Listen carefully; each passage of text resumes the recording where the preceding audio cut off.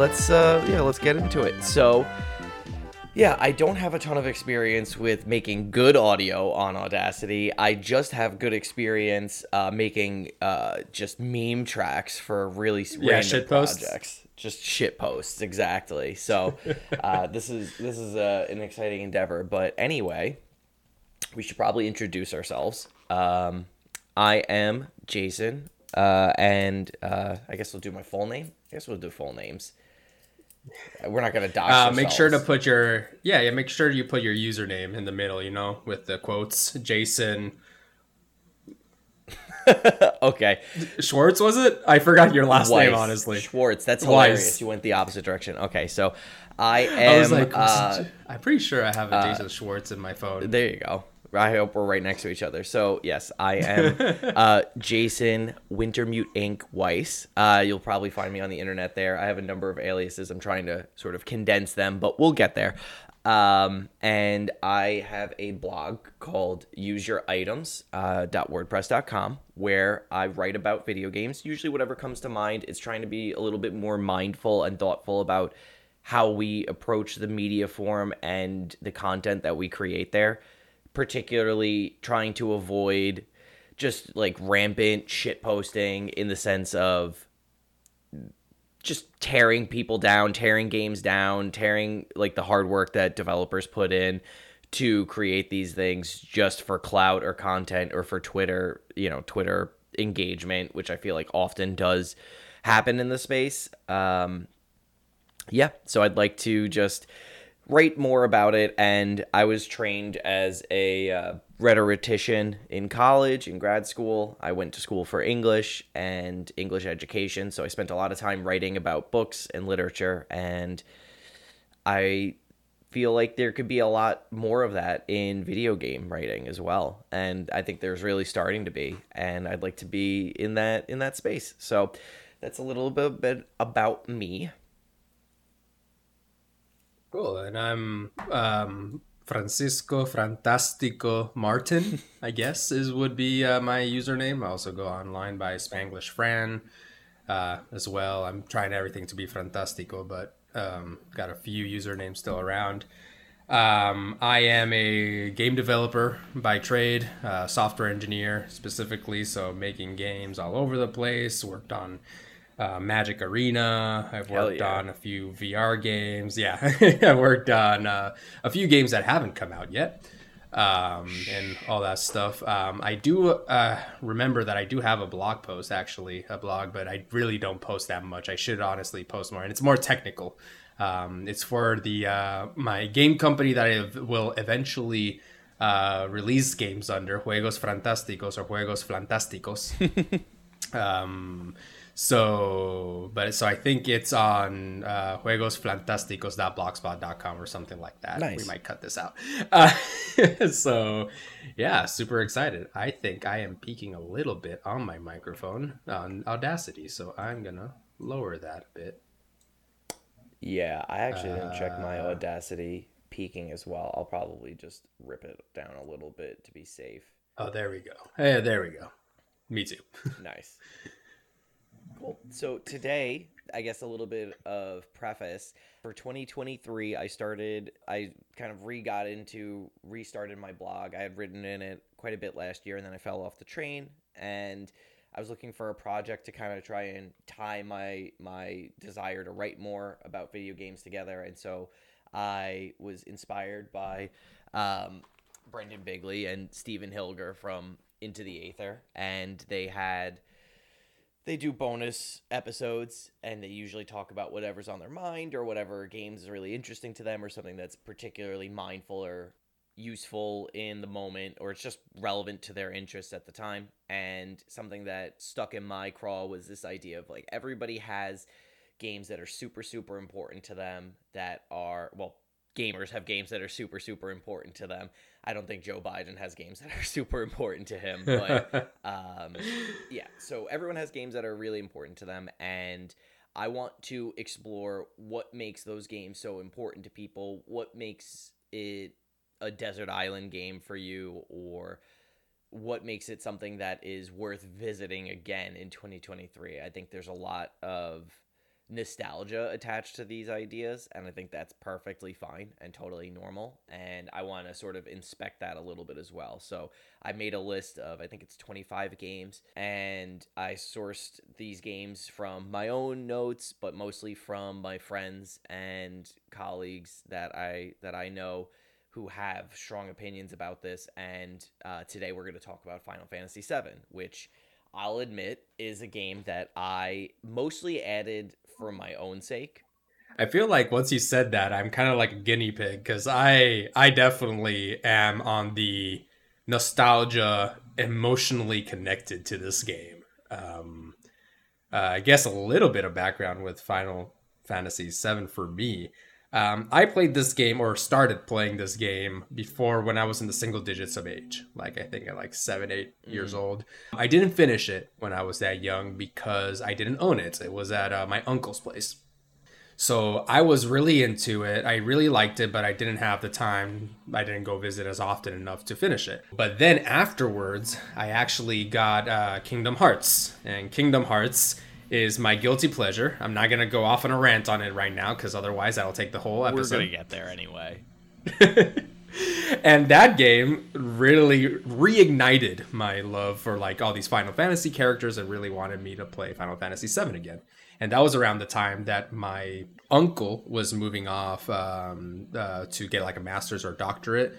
And he was moving off of Puerto Rico off the island. So he pretty much left everything. And he was like, hey, if you want anything, just take it. And I was like, sweet, I'm going to take Final Fantasy VII. And that's when I finished it. So I probably finished it pre-teens, maybe teens. Like, wow. That's around the time that I finished it the first time. And honestly, now thinking back on it, I don't think I have finished Final Fantasy VII all the way until this playthrough again.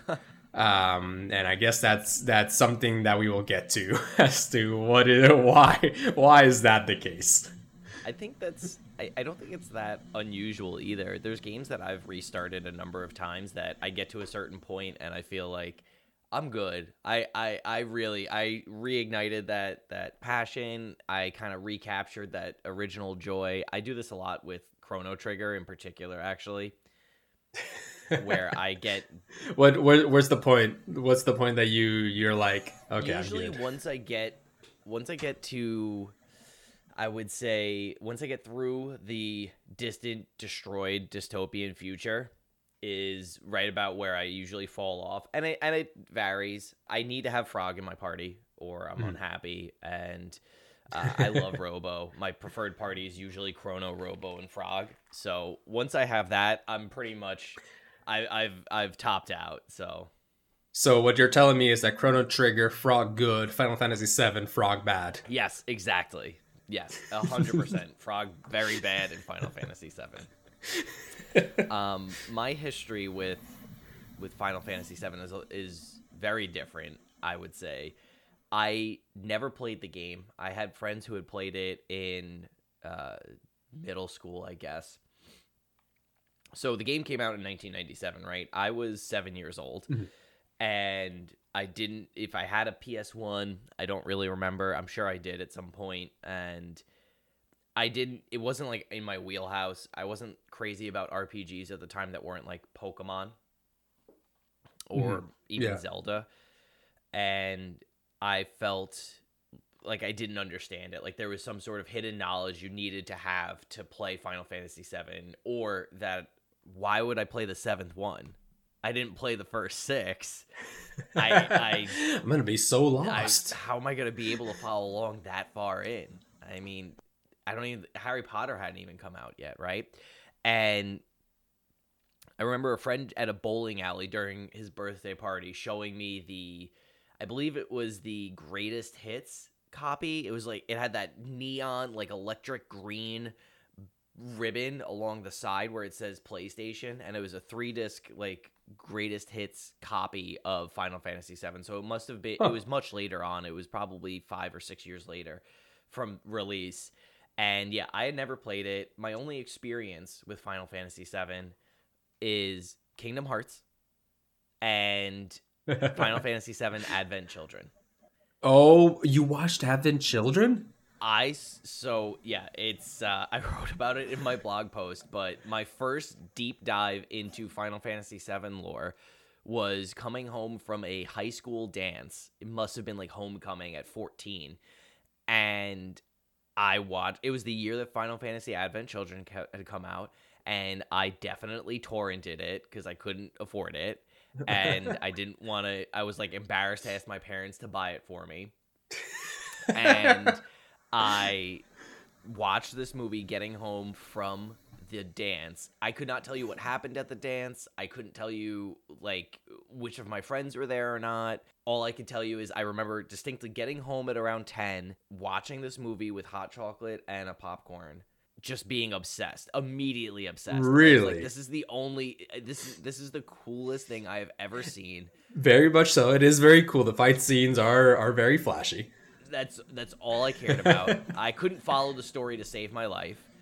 I'm curious to rewatch it. I am too, actually, because I don't remember a dang thing other than a really long phone scene where the phone gets in a puddle of water and falls for like 2 or 3 minutes. Everybody is definitely hot topicked up where everybody's wearing black. Nomura really had his way with that one. Yeah. Yeah, I don't remember. I remember the fight. I remember Sephiroth, what do you want? The cloud says, "This is like, oh my god, what? Well, can we not get another recording of that?" It's like no, we had one perfect. take. Yeah, I was. That is interesting. I did not expect Advent Children to make it pop its head into this conversation. In fact, it's probably one of the most important parts of this conversation for me because, like I had said to you, so my history with Final Fantasy VII is extremely vague. It's a it's an arguably hilarious but generally panned film that came out in 2004. An adaptation, if you can even call it that, of some of the characters, namely Aerith, Cloud, and Yuffie. Tifa? And Tifa, yeah. Oh, They're both I forgot that Yuffie was in Kingdom Hearts 1. I'm pretty sure everybody's in there. Oh, in Kingdom Hearts. Yeah, okay. in Kingdom Gotcha. right. So in Kingdom Hearts 1 and 2, those characters are in there. I mean, Squall's there too, but nobody cares.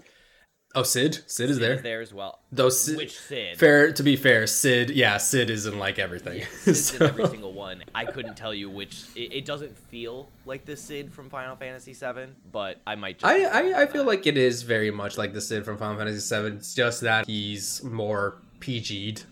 Because obviously he curses left and right. He's a sailor. So I would say it's the essence. If you take away the swearing and all that stuff, I think, and the abusiveness, which I guess we could get into later. Yeah. It's abusiveness. Yeah, that there's. I mean, it's a game from 1997. I think a lot of things aged pretty poorly, like many things in that time did. I don't know how much we wanted to go into spoilers, but if we want even another perspective of somebody coming into Final Fantasy VII and Kingdom Hearts, my girlfriend also played Kingdom Hearts before Final Fantasy VII, but she played Kingdom Hearts relatively recent, like maybe the last 5 years. So she had no nostalgia for Kingdom Hearts, she had no nostalgia for Final Fantasy VII. And I guess here's the spoiler alert starting, and I'll bring you back, it'll be just like 30 seconds to a minute.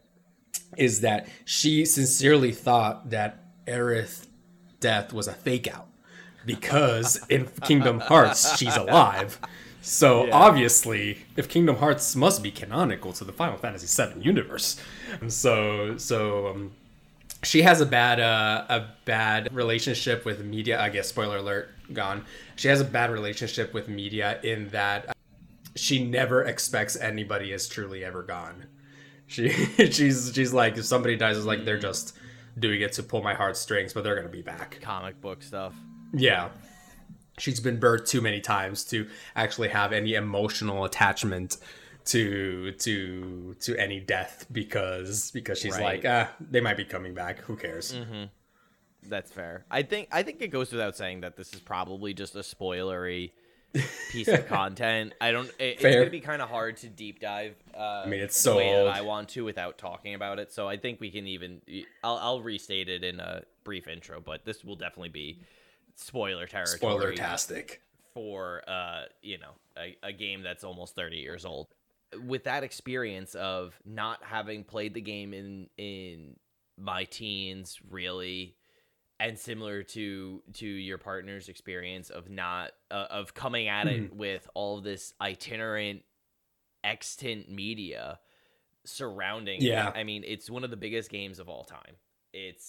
I honestly think it has affected me too. Like, there are so many things about this game that has been fleshed out through alternate media. You have your Crisis Core, which when we talk about Zach's story, that'll become more relevant. There's Dirge of Cerberus, which honestly, I don't remember anything. I absolutely, that game has been erased from my memory. I played it all the way through and I don't remember anything that happens in that game. So whatever, I guess. Even the Final Fantasy VII, just the remake, which I guess will be the bookend of this conversation of like looking towards the future and everything. There's a lot of things that have filled in the gap that when I replayed it this time, I was like, we don't really get to see much of Zach.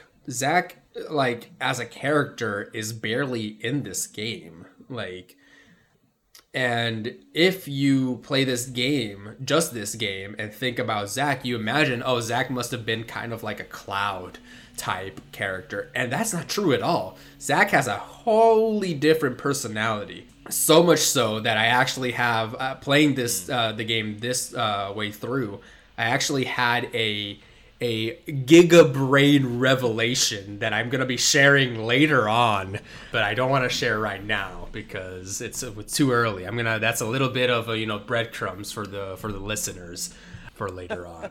So listen to the end. Ooh. Oh, yes. Yes, dear listener, you have to stick around. That's how we'll hook you.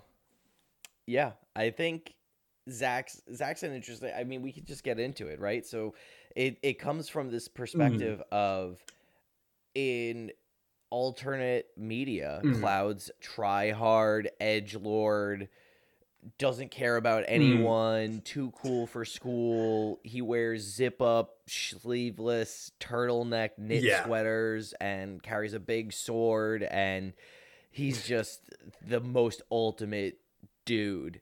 He's just like he's he's ex-soldier, he's a mercenary, he doesn't care about anybody. The opening of the game is him blowing up a power plant, right? So that he can for money get paid. Not even for any just to get paid.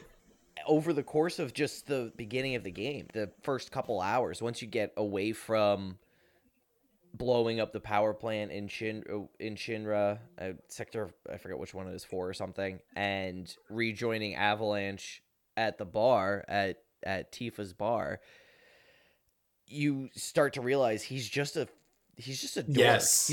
He's a huge dweeb. Yes. And he kind of reminds me of what I would be like as a kid playing it, like thinking you're super cool, like super in your head, and assuming like you know better than everyone else around you because you've seen some real crazy shit. But in actuality, Cloud's just like, he's a dork with a really big sword. He's effective, but he is a dork with a big sword. I think that is a huge thing. That is a crux. I think this is the crux of Cloud's character. Cloud has had a personality problem because Cloud, from Final Fantasy, the original one, to all his external media is kind of different. Like, Cloud in external media has been pretty much what we remember. It's a nostalgia Cloud versus the real Cloud. And by nostalgia Cloud, I mean this is the Cloud that you remember when you played Final Fantasy VII when you were 10 or preteen or whatever, because your social maturity isn't there yet, so you only see the cool character. You only see the guy with a huge sword, with a cool motorcycle you have a poster on the wall. You don't see the dweeb until you are much older. And I think that there was a huge disconnect back in the day, and this is me just with hindsight. I did not realize this when I was a kid because I was a dweeb, a social immature dweeb. There was a huge disconnect with Cloud as a character after Final Fantasy VII, where some people were like, this is a realistic character of a antisocial, bullied kid who didn't have many friends and therefore didn't have an opportunity to really exercise his speaking skills and his social ability. And the other side of things, where this is just a cool lone wolf type, oh, I don't need anybody, I'm super cool, and that's the character who has more marketing power, and therefore that's the character that later on in Advent Children and Kingdom Hearts and all these other games got reenacted. So a bit of a spoiler slash looking into the future. One of the reasons I personally am a big fan of Final Fantasy VII Remake is that they caught the essence of the original Cloud. I was worried that now that they're going to have voice acting, that this is going to be Kingdom Hearts Cloud, and this is going to be all these things. They did the voice acting and the directing and everything is really good in that you can tell that this is a guy who is a loner, is a bit edgy and all these things, but it's not because he wants to be, it's because he doesn't know how else to be. Yeah. And little by little on that story in Final Fantasy VII Remake, you can see him opening up little by little and becoming friends. And oh my goodness, I love it. Yeah, I think that was absolutely my favorite part of playing Final Fantasy VII was just the unraveling of Cloud. And like you said, it's this sort of standoffish lone wolf edgelord type character that comes from a place of not understanding the sort of social cues and the social aspect of being in a society that's honestly fairly unwelcoming to outsiders. And I think that's the part that really stuck with me the most, was watching Cloud develop into not just the leader of the party, but the like de facto friend, the glue that sort of stuck everything together. I guess Aerith also plays a pretty big role in the glue of the party. Mm-hmm. I think Aerith is the sparking incident, the that opens up Cloud. I mean, I think that there's too much history with Tifa and everybody else isn't a friend. So having Aerith, who is both a new person who wants to become a friend immediately, regardless of, I guess you can say, ulterior motives, kind of like bouncing back kind of deal.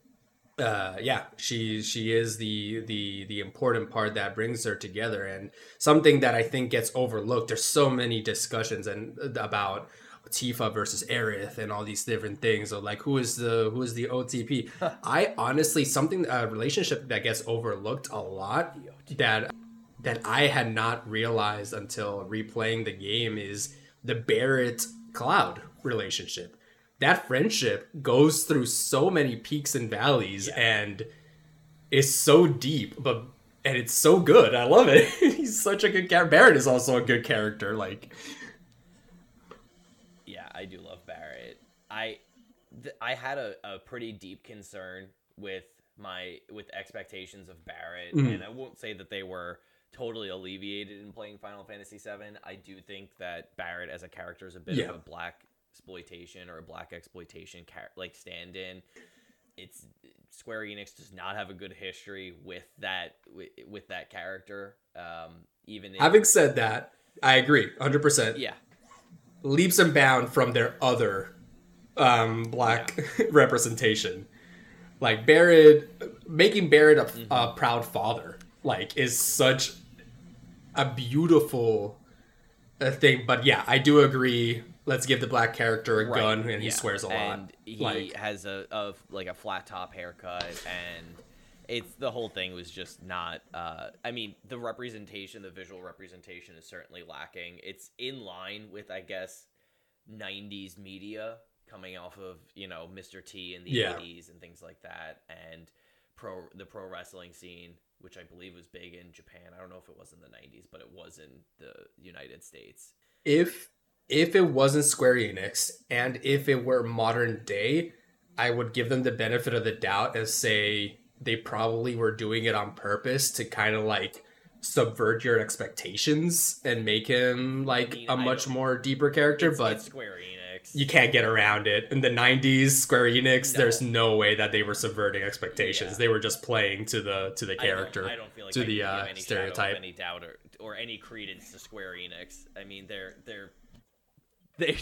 don't Yeah, deserve no, it. definitely they don't deserve it. They do not. But I mean, They Final do Fantasy not 13 doesn't fix the problem, and they had an opportunity to fix it. Again, I didn't even proud play father, so they seem to get that part right. But then, I don't know. I don't want to get too far into it, but I do love Barrett as a character because I think he does have this really interesting relationship, not just with Cloud, but with the rest of the party. So the thing that stuck out with me was Barrett is constantly struggling with what it means to be a good father and how to raise Marlene, despite honestly being absent for most of the game because he's saving the world. But it is this point of, what do I have to do to ensure a future for my child? And at the same time, he's wrestling with the traumas of his past. That so much of my experience of Final Fantasy VII was watching characters with somewhat tragic pasts, but moreover, the takeaway I had was everything is riddled in this conversation with loss and losing something important, losing your home, losing your planet, losing your arm, losing your loved ones, whatever it might be. And it's this story of constantly losing something that's important to you and then rediscovering new things and new relationships and new connections that can either repair that previous trauma or in some ways just replace it, which isn't necessarily the correct response, but it is the response that we get. I mean, we see it in Yuffie's side story. We see it in Aerith's story as well, the rediscovery in the live stream with Cloud. So I think Barrett's really great for this because it does give us a little bit of that buddy cop drama that you kind of want between Cloud and Barrett. And at the same time, I think he brings a lot of perspective to Cloud's character of just, I have to give a shit about this. I have to care. I have a child on the line. This isn't just the hero thing to do. And that there's a moment, I think, I don't remember if it was on a train or not, but Barrett has this come to Jesus moment where he's like, it's not just about being cool and sticking it to the man and winning for winning's sake. It's I have something on the line here. I have to do this for Marlene. And that was such a great turning point from my experience in the game because up until then, Barrett was just kind of the brash, cursing, mercenary leader who's upset that Cloud's stepping on his toes and things like that. Yeah, he's the antithesis. Is essentially what Cloud needs to become, right? Cloud needs to become more. Cloud needs to give more of a shit. Mm-hmm. Barrett is always given a shit, I guess. It almost feels now thinking about it, if Barrett had, I mean, I don't know. I haven't thought too much about this, so this might be a hot take. I wonder if Barrett dying would have been as impactful as Aerith dying. Having the leader who has always been we need to do this, we can do it, let's pull through, let's whatever. I don't think it would make an impact from a marketing standpoint because, unfortunately, tropes of damsel in distress and the love interest dying will have a more emotional impact to preteens. But as an adult, now thinking about it, I wonder if Barrett dying instead of Aerith would have had a more emotional impact from thinking about, I'm a sucker for father-daughter stories, especially where the father passes away. I'm not gonna. I was about to give examples, but I do not want to give examples because that'll be spoilers for other media. I'm a sucker for those stories. I wonder how much of an impact that would have made. I wonder the same. It's interesting because that's gonna kind of lead us into the titular to the big one, the titular spoiler. But Barrett as a character, I think he's maybe the only one in the party who really stood to lose anything. Mm-hmm. Tifa was going to lose Cloud and the bar, and arguably Marlene. She seemed to be sort of an aunt figure to Marlene in many ways. but I feel like Barrett really stood to lose the most. Kate Sith, not really. An interesting character we can get into. I have opinions. And I'm trying to think. I mean, Vincent, I don't know what he stands to lose. He already lost everything. He exactly. Speaking of Cloud being an edgelord for edgelord like dweeb, whatever, Vincent is the edgelord for edge. Like, yes, he's lost a lot and everything, but he's got over 100 years or like whatever many years to get over it. Like. You find him sleeping in a coffin in the ruins of a mansion in Nibelheim. It's like, get over yourself, dude. Come on. Once you meet Vincent, and even if then later on, if you go to recruit Vincent, I feel like you can no longer say Cloud's just the edgelord character because he's right there. Vincent's right there. Do you think in red and black with guns? Do you think that they did that on purpose? Like they were like, you know what? We need to add in a character who is the antithesis of Cloud. Well, not the antithesis. Is the you imagine this to be Cloud, but you think that's what Cloud is? We'll show you what you think Cloud is. We'll show you what you think an edgelord is here.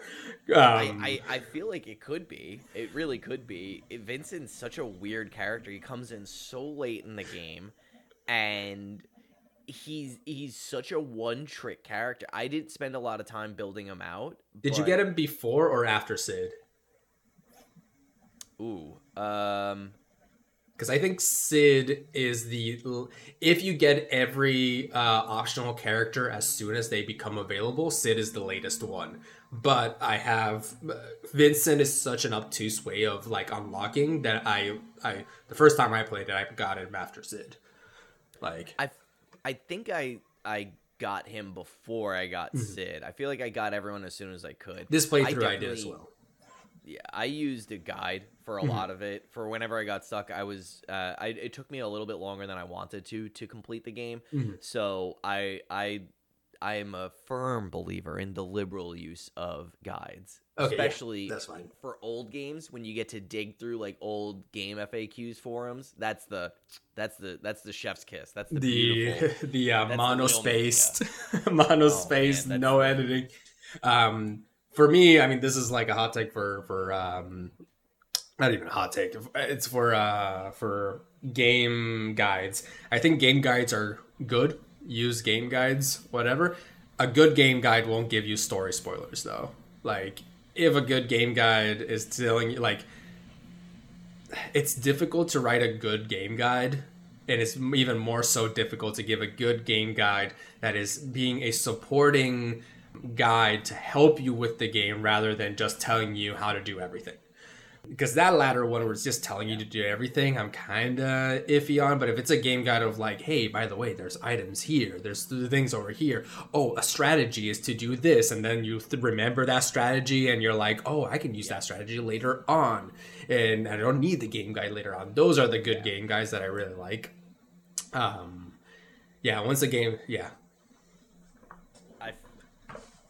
I feel like there's maybe a later episode here for us when where we play through Tunic and we get to talk about game guides, because I do feel very similarly.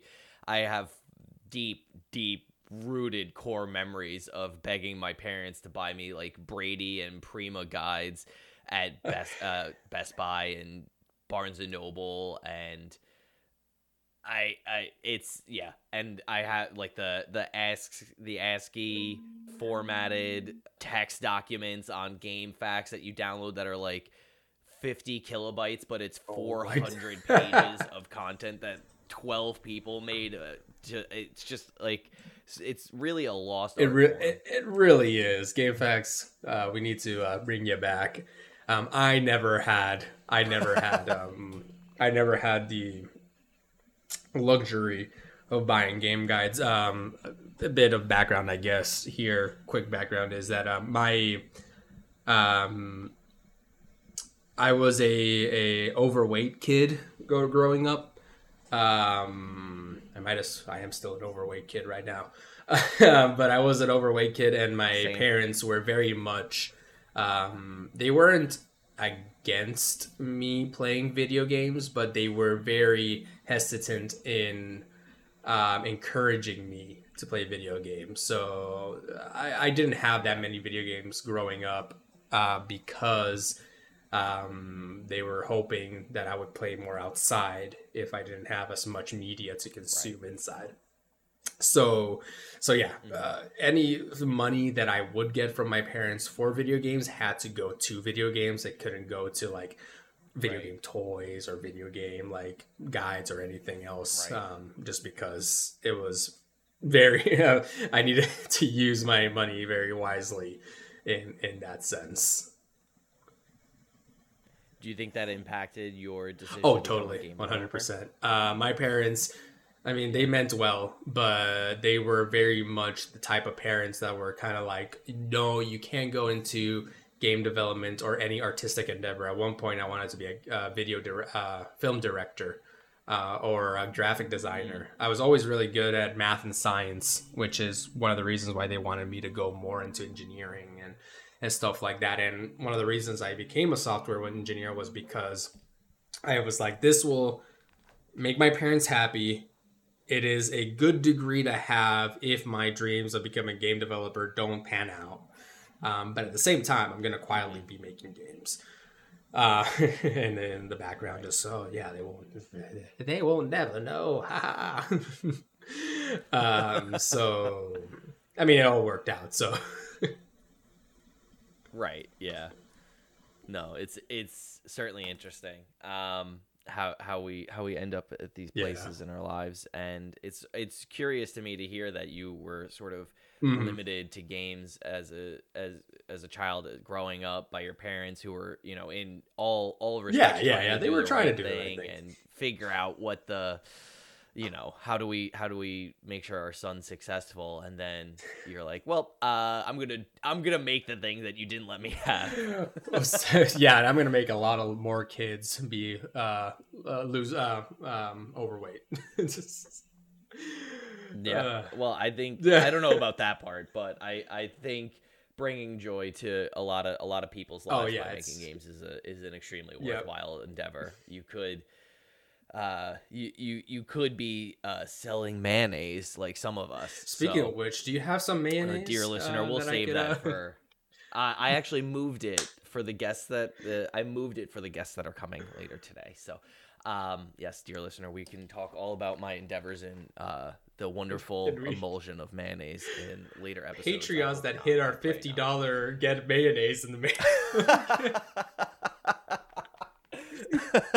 Yeah, yeah. Our Patreons will get my diatribe on mayonnaise. Anyway, let's Yes, Final Fantasy VII. yes, That's why we're here. So, right. We left off. We were kind of talking about Cloud and yeah. Barrett. I think that leads us to the party in hmm greater respect and the party as a whole. I'm really Yeah, attached to the characters in this game. That's what kept me here. I did not like the battle system. I really really hated interesting. it. I really did.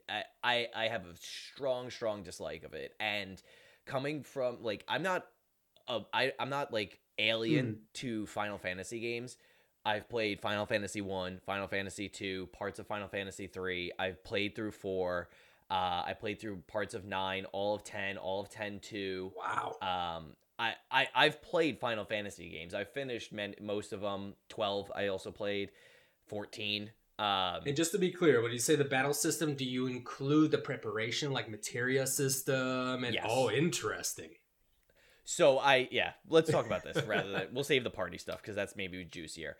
Um, the ATB gauge sucks. Hmm. It sucks. That is my hot take. It is trash, and it is extremely unfun to got by not having slow available yet, or not casting haste, or haste fell off, and so now I'm acting like slightly behind. Like it's a system. I Mm. think that they very much were trying to capture the feel of real time action fighting, and this I think was a very worthwhile attempt. I think it was a great execution attempting to solve that necessary problem of how do we make turn-based Mhm. combat more fun, but it's still too turn-based. So correct me if I'm wrong. I'm pretty sure the ATB system has existed before Final Fantasy VII. It's just that Final Fantasy so. VII is the first one that showed the bar timer. Like I believe Final Fantasy 3/6 also had an ATB. It's just that they didn't show it to the player. They didn't show you that hey, your move is coming up. It just tells you hey, it's your turn now, kind of deal. I believe you're Okay. correct. I have not played 6. That's also on my Okay. list for this year. And 3, I did not get very far into, which would check out. Well, I'm talking about the numbering system is all over the place. Final Fantasy 3 in the US is 6 in Japan. Do you know about all this? Okay, then yeah. So yeah, I did because they came out.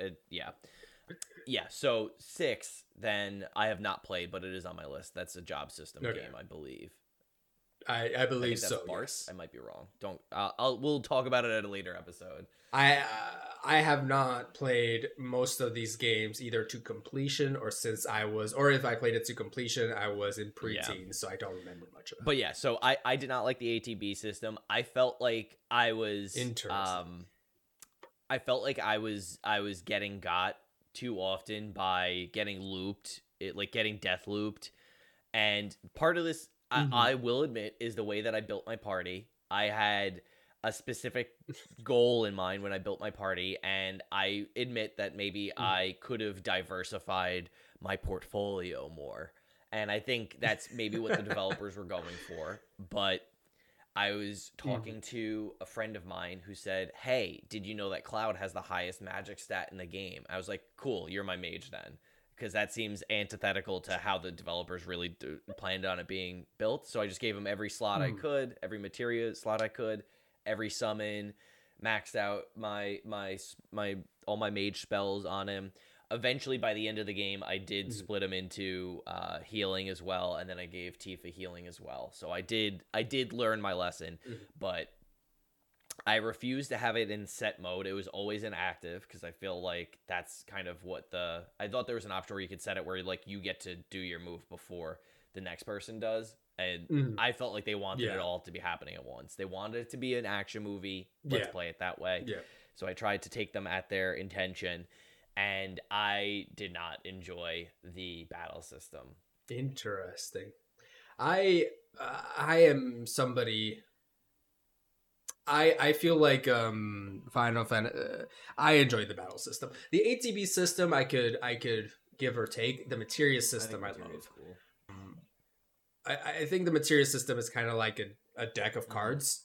It's just kind of like it plays to my magic sensibilities of like trying Doesn't to play to your Final make different Fantasy decks. sensibilities. Oh, I didn't play Final. I played Final Fantasy VIII for like 30 minutes to an hour, and I was like, "What is? I need to draw magic from the enemies to cast magic. This is BS. I'm out." And I didn't finish it, so it does not play to too much to that. If anything, I would say that the materia is dated in that it's very. I wanted it to be more of a deck building system. I wanted it more to be like, can I save like configurations so that way I have this one be my cloud magic configuration versus my cloud bodyguard configuration and all these different things. Cool. But it's it's an old game, so they probably didn't think they were the development of Final Fantasy VII is pretty well documented. It was all over the place.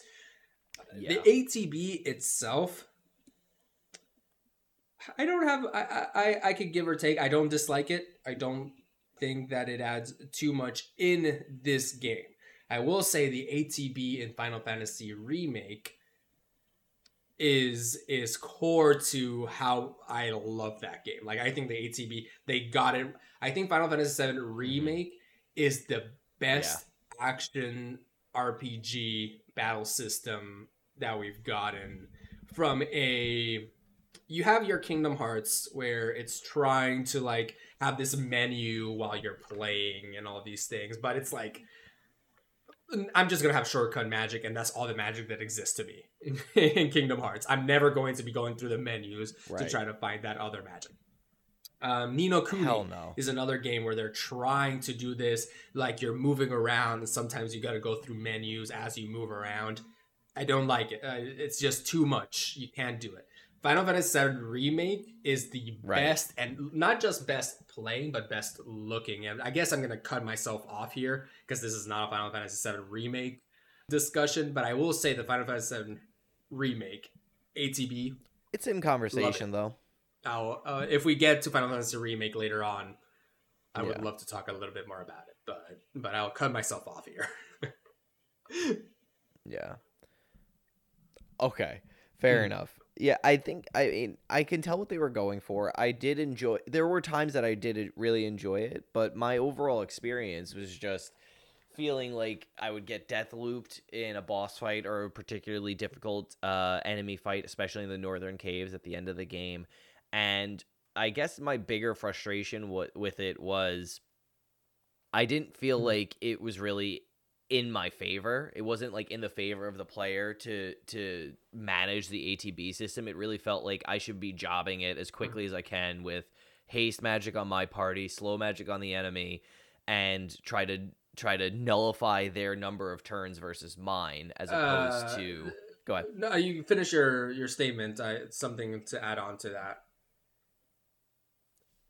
It wanted to be super interactive and also very like visually Mm-hmm. cinematic feeling, and I don't think it really captured Mm-hmm. that because there were times where I'm also just watching a frog dance Get around waiting nay-nayed. for its ATB gauge to fill. Yeah, exactly. Doing like a little truffle shuffle. I'm like, this isn't what I'm here for, but I mean, yeah, I maybe this is just Jason's bad Did beats. you I play don't know. most battles with the 3 times speed? Only when I was Only when you grinding. were grinding. Okay. Be- I learned my lesson the absolute hard way a few times where and for the listeners who aren't aware, the re-released versions of Final Fantasy VII, many of them I played on the Xbox version, and I believe the Switch version also has this as Mhm. well, where it has I think it's basically like an emulator that loads the Yeah. game, and it has emulation abilities on it where you can speed up the gameplay. It has like a cheat mode Mhm. built in where you can move the game at 3x speed. You can always have full HP, full MP, and a full limit Mhm. bar. You can turn off random encounters, Yeah, and those I are don't know if there three. Those are was, the three things I think. yeah. Mm. Be- So I did use Me 3x too. speed. Me I too. used it quite liberally. Managing like traversal is Yeah, not the fun part of definitely, that game, so I didn't definitely not. mind. I didn't mind taking time away from that. Because I will say But something that kind of yeah, sucks about the 3 times speed is that in whenever you're playing normally, if you leave X pressed, it'll automatically, as the bar fills up, it'll automatically attack for you. I did not even Yes, know that if you was have it an at three option. X speed, it doesn't. You have to click X. So it does Right. for characters like Aerith and your mages. It kind of sucks because you do have to go through the menus. But for characters like Barret and characters that are just going to be attacking, it Vincent, Vincent. it's great. You just hold and press, and it just Yeah. does it. I guess this comes into. I guess I want to go back to the fighting thing because I know that you have a lot of thoughts on this, and I'll let you go on a rant because I'm going to go to the bathroom really quickly. Selecting your target. Oh my I'll be god. right back. Oh my god. Yeah, so I have a real hard time with selecting your target in Final Fantasy VII.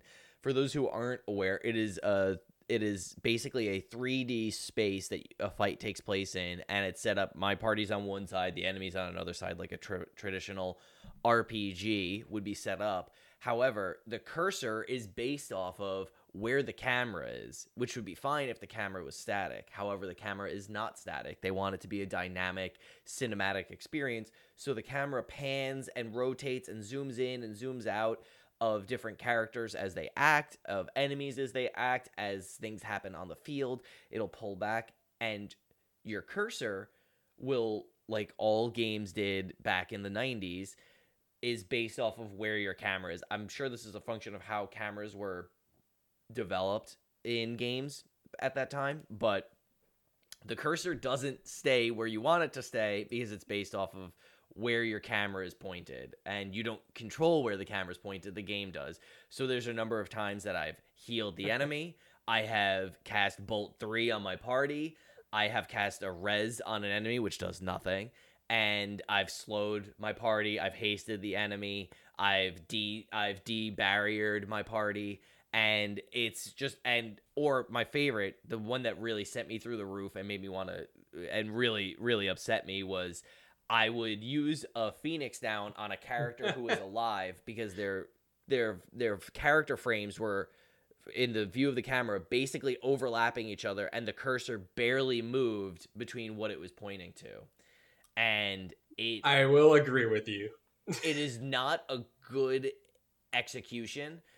All they needed to add was, at least for party targeting, just whatever the cursor on the screen's pointing to, point to it on my battle menu on the bottom at the same time. That's it. One more cursor, I'm good. I don't care about the enemy targeting, because it really just turned into how many all targets can I equip, because the game did not punish you for all targeting, which is a different story, but targeting was a bit of a mess. I think it could have been a little bit more efficient, but like you said, I know that there is an extensive development history with Final Fantasy VII, all the way up to Nintendo swearing Square Enix off and all of this sort of stuff. So I'm not surprised. I'm honestly impressed at how effective the materia system and how effective the battle system is, in spite of the development roadblocks. I'm gonna be less charitable than you. That one was not that one.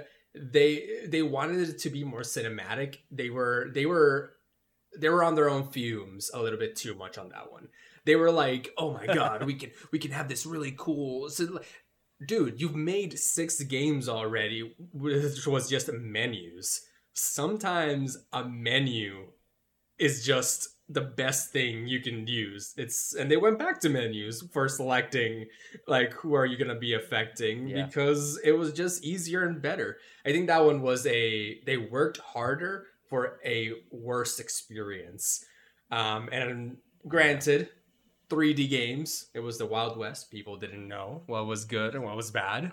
But that one I think would have been really quick to realize, oh wait, this is a mistake. Unless they designed it with that in mind, of they'll Phoenix down the opponent a few times and it'll be great. The number of times that I Phoenix down, I mean, and this comes back to the ATB system, where it's you're one of my favorite experiences in RPG is when you're very evenly matched with the boss, and it feels like there's a real back and forth of I could lose at any moment, I could turn the corner at any moment, because to me the experience of playing an RPG is twofold. I'm winning battles that I shouldn't because I have a good strategy, or I'm at parity with battles, and so I feel like there's a sense of me succeeding. And then there's the power fantasy, where I'm so deeply overleveled that I'm just blowing things up. I'm hitting things for 99999 damage. I'm casting ridiculous spells on tiny little frogs, enemies or whatever. And I think that there's a balance there that makes it cool, but the battle system didn't yield great results of I'm at parity. I'm just close enough to beat Sephiroth, to beat the Black Dragon, to beat this, but I got by the haste fell off Tifa, or slow fell off the dragon, and I use my Phoenix down, the only resurrection item in the game that still only resurrects for 300 HP at the end of the game, and I couldn't get my X potion to them fast enough on the backswing to heal them back to full, and then they do the AoE, and so there's a lot of death loops that I experience at the, I would say, halfway point on, probably somewhere around in the middle of disc 2 on is where it really sort of stepped up. And I think that's probably the point when I went from being a little over leveled versus the game to being probably at level, if not a couple levels below, which is generally where I would rather play an RPG. to get to have the most experience, but it just at some point I just remember being in some cave somewhere where you just fought like a dragon in a hallway. Infinite. It was after you get the black materia. Okay, yeah. And there's a hallway, and I just grinded like crazy in that hallway. I put on 3x. I locked in infinite limits, and I found as much. I just spent as much time getting. I'm trying to remember because what did I do? So because I felt like this playthrough, I honestly was never. I always was at a spitting distance to beat the opponent until I got to Sephiroth. Sephiroth was the only one where I had to go back and be like, I told myself I was never going to grind, and I never technically did grind, but I did say I will do side stories as my grinding. So I'll do Yuffie's side story as my grinding. I'll do get this item as my side story. And stuff like that. And it honestly was a little bit too much because I went on a few different... And the problem was that since I told myself that, I saved all the side stories until the very end. And I didn't realize that you can miss Yuffie's side story. Like, I didn't lose... I lost my materia, but I reloaded my save state because I'm like, I'm not going to do that side story until I need to. And it just never came. And then I just missed it, which is sad. I'm gonna be very vulnerable. That was a great. I'm gonna be very vulnerable here. As a kid, I wasn't a Tifa or Aerith person. I was a Yuffie. I was like, person. Yo, Yuffie's so cool. She's like a ninja, and she's like a thief, and she's playing around. Yuffie. She's spunky. I like her. Like a lot of people hate Yuffie, and I don't. Like I think it's. Not to get into politics or whatever, but it's the whole is stealing a moral, like morally always morally wrong, is it like, and I'm like, well, I don't think it is either. But Yuffie's story was really good, and I liked. Was that wasn't Junon? That was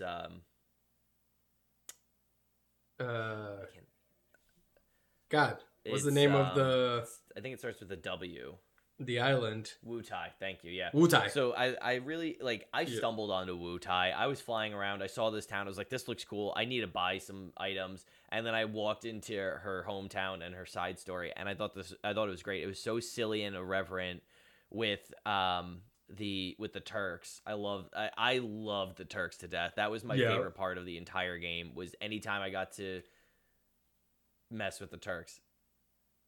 Turks are the prototypical. They were Nomura was starting to test out 100%. Organization 13. I wish there was more Turks DNA in Organization 13 because they were all a little too hot topic. But that being said, Axel was the best by far, and we all know that. But anyway, I love the Turks to death.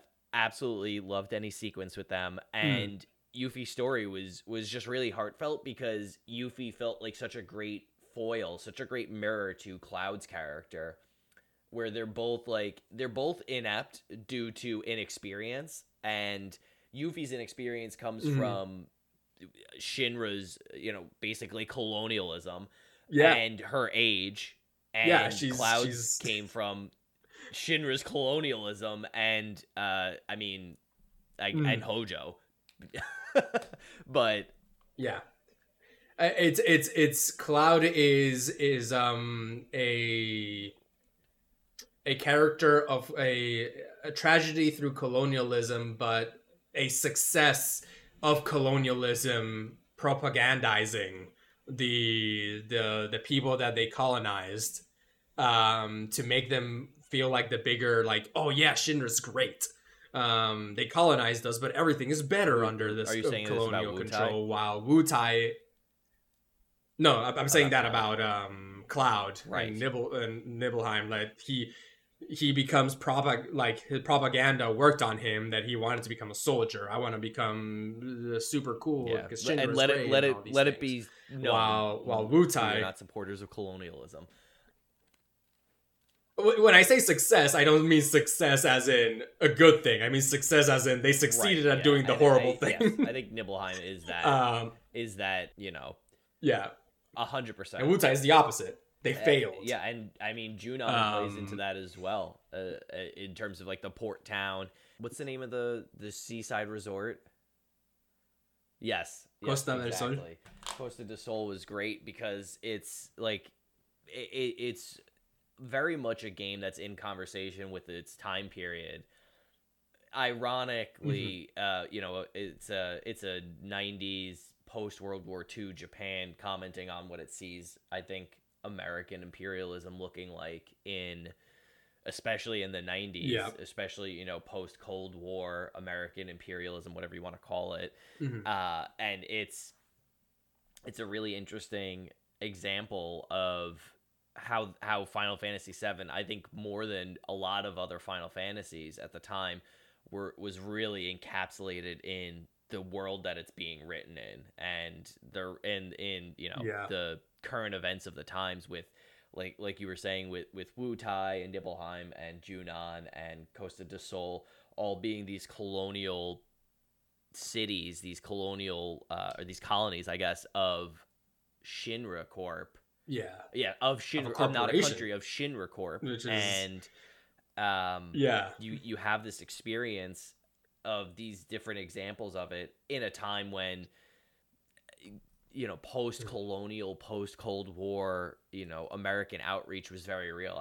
You grew up in Puerto Yeah. Rico as a prime example of this. Yeah.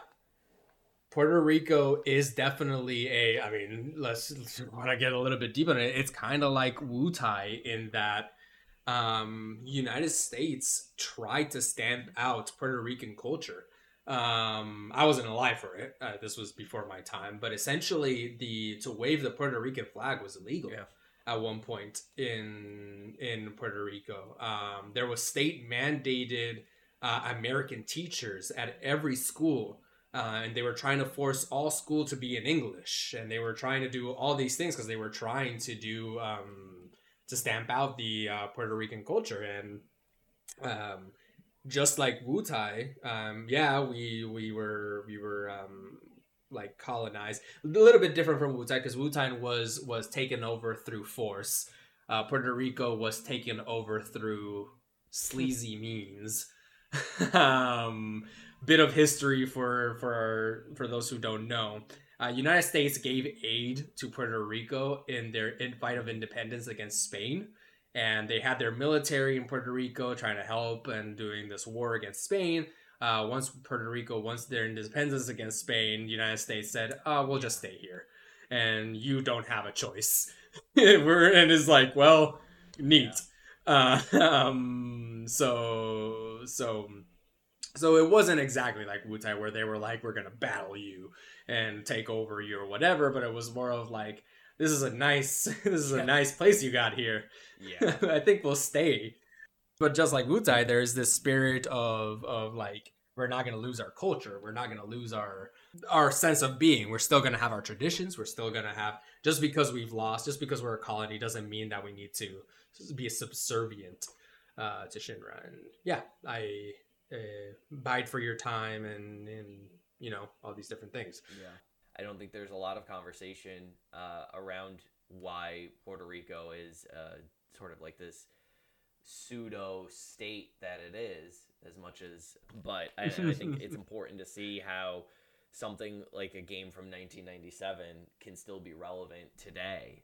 Yeah. How Final Fantasy IV, right? Another one of the greatest Final Fantasies ever made, with iconic characters, incredible story. Really, that speaks to more general ideas of fascism, of kingdoms, of evil versus good. Whereas Mm. Final Fantasy VII is a game with cars, with planes, and it's not like weird alien shit on the moon like in Final Fantasy IV. It's just it's just futuristic. It's just sci-fi. It is Yeah. Nomura and the rest of the team incorporating. I would go so far as steal something from Tim Rogers, another prolific game analyst and stuff like that. I think Final Fantasy VII, there's a case Yeah. for it to be cyberpunk. It's a dystopian future where a corporation has taken over practically the whole world. It doesn't have the hallmark outside of Midgard. It doesn't have the neon lights or the aesthetics of cyberpunk, but the story is a very cyberpunky story. I guess it was cyberpunk plus some level of solar Interesting. punk, as futuristic as that Yeah. is, of like fighting for Earth using technology and fighting against the most punk thing you can do is Right. fighting for the Earth and Right. being a hippie Yeah. kind of deal, you I know. think that's absolutely Um, right. I think there is a great case for it too. It's not like hardcore OG cyberpunk like William Gibson's Neuromancer, yeah. um, in which is all just city sprawl. Everything's L.A. or New York City and neon lights, Mhm. and it's not like the film adaptation of Blade Runner, the film adaptation of Do Yeah. Androids Dream of Electric Sheep. But in Do Androids Dream Mhm. of Electric Sheep by Philip K. Dick, there is city sprawl and neon lights, and then there's parts of that are just catastrophically ruined environs, right? Mhm. And the outside world. And I think that's a big part of it too. And I absolutely think there's a case for it. I think it's pretty interesting to call Final Fantasy VII Solar Punk, as I feel like that's maybe giving Nomura a little too much credit, but That's fair. I can totally buy it. Solar Punk's great, and It probably is a hindsight view, just because there have been environment terrorists yeah. in the past Yeah. before solar punk, so probably it's a huge I don't think stretch it's that huge of a to stretch. call I it just think that. it's kind of it's a funny way to look at Final Fantasy VII. I mean, the Yeah. game came out decades after Dune by Frank Herbert, which is arguably just as solar is can be argued to be just as solar punk as something that Becky Chambers Mhm. wrote, 5 years ago or something like Yeah. that. Going back and really quickly to cyberpunk, something that you need to put your like I need to put my head into when playing this game is this game came out in a time where 3 CDs Yeah. was unheard of, and it was crazy to think how much content is 3 CDs gonna actually be, because when you play the game when it was released, you didn't know there was gonna be anything outside of Yeah. Midgar. This was something that was like, that was the first plot twist, right? Like, oh, there's a huge world outside of Midgar. I thought this was gonna be a cyberpunk dystopia, city only. We are gonna be going to like. I wouldn't be surprised if people thought, okay, there's 8 districts. Those are the Yeah. eight Yeah. dungeons that we I, go I to. It'll be 8 dungeons, and it's 100%, and it's so funny because that you bring that up specifically, because probably the thing that I've heard the most from talking to people who are like, "Oh my god, I loved Final Fantasy VII growing up. That was my favorite game. I replayed it all the time." I always expect them to bring up Aerith's death. What they all every single person I spoke to about it brought up was, I couldn't believe that the game didn't take place in Midgar. And I thought that was the coolest thing, that the biggest takeaway is that everybody's mind had this huge, just like giga brain moment of, this game is so much bigger than I thought. This is what Final Fantasy is all about. Is it still keeps the original tropes, it still keeps this world sprawl, but it has the overmap. And I thought that was such a great experience in the game, especially knowing like you never go back to Midgar. That's it. Like, unless you want yeah, to. I never finished the side quest to get back in, but once you leave, it's neither. over. That part of the game, that part of everyone's life is very much behind. Like Barrett never sees Marlene again in the course of the game that the player sees, unless you go back. Yeah, Yeah, the I mean player they sees, do yeah. after the end of the game when they save everything, but Oh, we can okay, talk about fair that enough. later. But yeah, so I just think that, yeah, I mean, it's certainly cyberpunk, and it certainly has this expectation that it's unwinding. And I mean, this is taking place. This was made in the late '90s. I'm curious as to sort of its conversation, or Nomura's conversation, just with other media at the time, of things like Evangelion, Ghost in the Shell, and Mhm. other like really titular.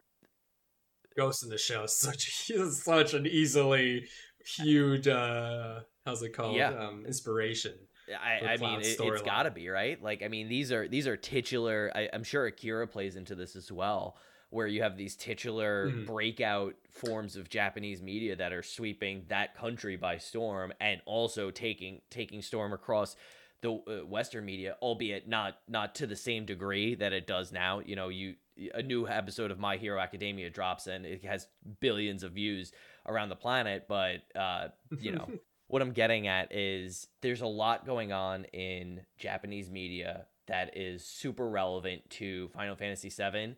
And my image of the scope of Final Fantasy VII as a game in the 90s and early 2000s is warped by being a 14-year-old or 7-year-old to like a 15-year-old when this was all happening. If you don't mind, I wanted to throw some Oh yeah, stats out sure. there. When I was writing the article, I looked up things about its release. So the game Final Fantasy VII sold 2 million copies in 3 days in Japan. The day of release, Okay. January 31st, 1997, it sold 3 million copies in Japan. That's it. It didn't come out in America until legally, it wasn't supposed to, or by rights, it wasn't supposed to come out until, I believe, Mhm. November or October in the United States. And according to sources on Wikipedia, IGN, things like that, retailers were under so much Western audience pressure to get the game in their hands that many retailers broke street date and dropped the game in September Oh of my god. 1997 instead of. I wonder, for your, this is a homework for you if you don't I love it. mind. Could you look at the PlayStation 1 sales graph? Was there a bump for Oh, PlayStation 1 sales just I because of wonder. Final Fantasy 7? Cuz at one point that was how they were selling it. This was the flagship PlayStation 1 game at one point. Like Nintendo 64 has their Marios and their Links and their Zeldas, and Yeah, we have Final yeah. I mean, Fantasy. You know? it. Hey there, dear listener. Your host Jason stepping in here with some of his homework assignment completed. So, in 1997, the PS1 sold 19.37 million units in Japan, 10 million more than in 1996. Arguably, that's because of Final Fantasy VII. However, I cannot confirm nor deny. However, it arguably sold better because of Final Fantasy VII, yet Dragon Quest VII beat it out overall lifetime sold units at 3.8 million units. During this time, the Sega Saturn was crashing and dying, which was the number one competitor for the original PlayStation. In fact, Sony goes as far as suggesting that the N64, rather than being a competitor, made gaming a natural part of a household conversation and improved their overall sales, as the PlayStation was marketed directly towards teenagers as opposed to a family console like Nintendo. An interesting fact, by 1997, there were 52 nightclubs in the United Kingdom with dedicated PlayStation rooms because Wipeout for the PlayStation became directly associated with rave culture. Don't really understand that, but pretty interesting. One of their marketing executives, Glendening, recalled that he had discreetly used at least £100,000 a year in slush fund money to invest in impromptu marketing. All this is from the Wikipedia article, so please feel free to check it up there. So, just some interesting PlayStation facts. Please continue. It's just such a crazy history of reception for this game, and I would be shocked if Yeah. it didn't push consoles over the door. I'm sure it did. I mean, like I alluded to earlier, famously, I believe it was Sakaguchi got into a huge fight with the current at the time the current president of Nintendo, because Nintendo announced very unexpectedly to many developers, including Square Enix, that they were going to a cartridge system for the N64 Yeah. instead of a disc. And Sakaguchi and the rest of Square's team were like, we're tired of making hardware concessions for Nintendo. And Sony said that they're going to do discs, so we're going to do discs. And sorry, Nintendo. And then that started a decades-long feud between Square Enix and Nintendo, wherein Nintendo was not publishing anything that had Final Fantasy on it, I think, until it was probably somewhere around Crystal Chronicles and for the GameCube, and maybe Tactics, maybe. there was a GBA. There was a whole series of Final Fantasy games on the GBA, Yeah. and I wonder how much of that is changing of the old guard and releasing that Yeah. versus they were re-releases and remasters of the old games that were originally on Nintendo consoles. Yeah. So I mean, there's a pretty incredible just reception. The other stat that I thought was crazy is that by the end of 2005, the PlayStation had sold 9.8 million. The PlayStation version of Final Fantasy VII sold 9.8 million copies, including 4 million in Japan.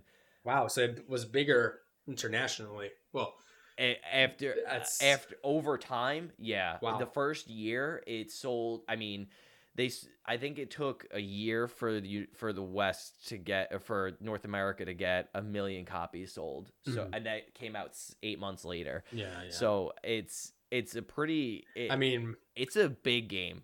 Final Fantasy, to Japan. Why was I gonna say Japan? That was not good. Japan had was essentially did not believe too much. I mean, that's one of the reasons that a lot of Japanese games didn't release in the West, in America, because they just were like, oh, the Americans don't want this type of game. And stuff like that. This was a very big gamble for them. Like from their perspective, they're like, do people even want turn-based games in America? And it paid off. I mean, it was a huge gamble for sure, and I mean, it certainly paid off, right? But it's one of those I think watershed moments in not just gaming history in the late 90s, early 2000s, but probably in the greater media conception, because I think it had a ton of impact on maybe not a lot of the directors or executive producers of films in the early 2000s, but I think there's a lot of people who had small amounts of creative, like, this is all headcanon, this is all just conjecture, but I mean, it wasn't cool to be into video games. Yeah. Up until, I don't know, 10 years ago, maybe. Yeah. Something like that. Like, it was, there's a really great podcast called The Why Button. It's a video game interview podcast. I just listened, I think, the first episode. I'll grab the info on it later, but it was definitely worth checking out. And they were interviewing very famous video game journalist and writer and content creator who started in law and had practiced law for about 3 years, and was found in the break room playing their DS, and was basically told by other seniors, like, you need to cut this shit out. Like, you can't be, like, this is a terrible look. Like, what if a client sees you? Like, this has got to go.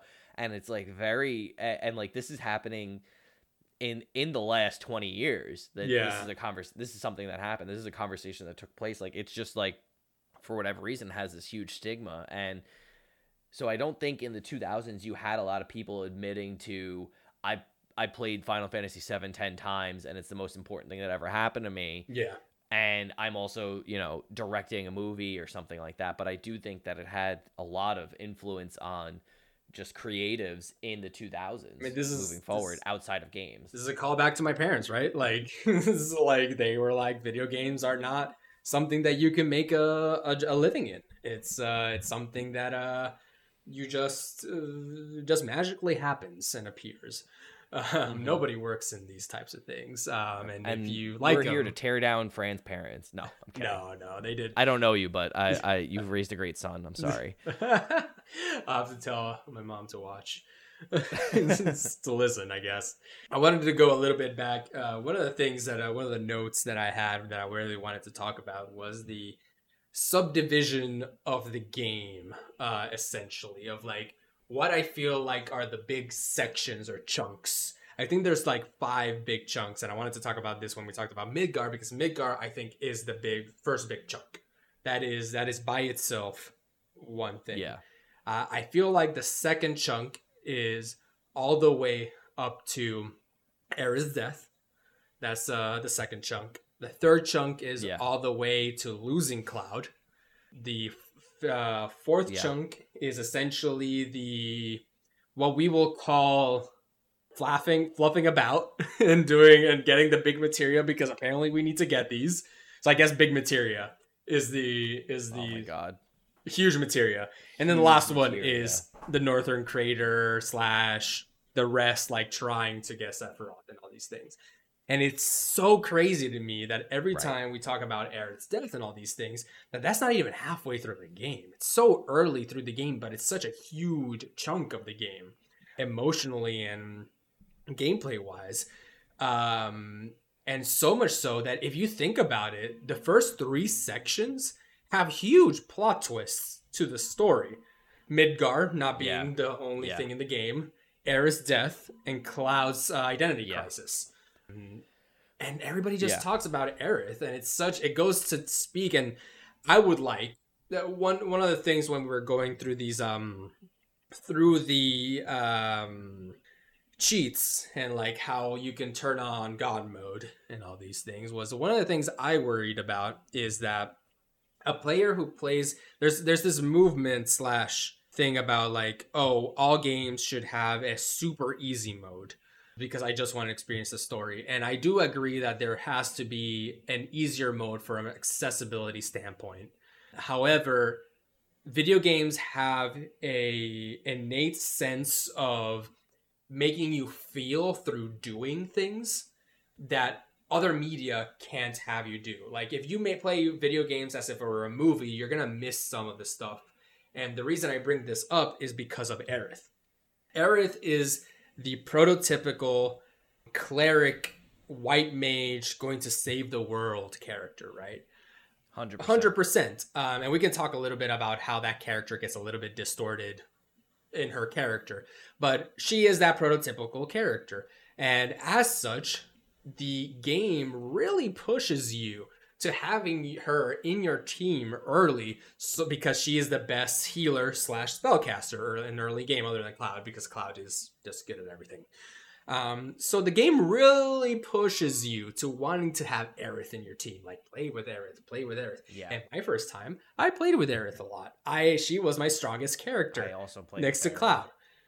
So there is not even a story beat to her death. There is a game design, like they were purposefully trying to push Aerith, trying to say, this is your healer, this is the backbone, this is your emotional center, the character that keeps everyone okay, alive, both emotionally and through health spells and all these things. And to take that away from you is not just strong from a story perspective, it's huge from a game design perspective, because now for the rest of the game, you don't have a perfect healer anymore. You can kind of have Cloud be a healer. You can kind of have all these characters, but her limit break is a healing spell, free healing spell for like Yeah. and not to have that is so strong. And I forgot to mention this from my nostalgia story. When I was in Japan working, they had the Final Fantasy VII exhibit. Japan is huge with their exhibits, like their limited time only exhibits. And they were there for like 3 months. And I was able to go there, and I went with a friend of mine, and we were going, and it's pretty much each room, there's 13 rooms. Each room is one of the different Final Fantasy games, or I think 15 at this, 15, Final Fantasy 15 had just come out. So each room was like concept art and all these things. And I told myself, I'm not going to cry when we hit Final Fantasy VII. We go through Final Fantasy VII. I look everything. I get a little bit emotional. I don't cry. We did it. We got this. We get to the 15th room, and there's one more secret room. Or not secret room. One more room that they don't tell you about. And I'm like, what is this? You open the door. It is a recreation of Aerith's church, with the flower in the middle and the music playing. My hair is getting on end, and I just start bawling. Like, it is such an emotional, like, oh my god. My friend needed to be like, are you okay? Do you need a moment? I'm like, I just need to be. God, no. This is probably. It's a titular moment. I did not expect to get into a conversation about accessibility, talking Yeah. about Final Fantasy VII, but this is why it's important to talk about Yeah. accessibility in video games. I am not a diehard Dark Souls needs to be 20, like cannot have any easier mode or whatever. But I do understand that there has to be some room for game designers, game developers to allow a minimum level of difficulty to get their message across.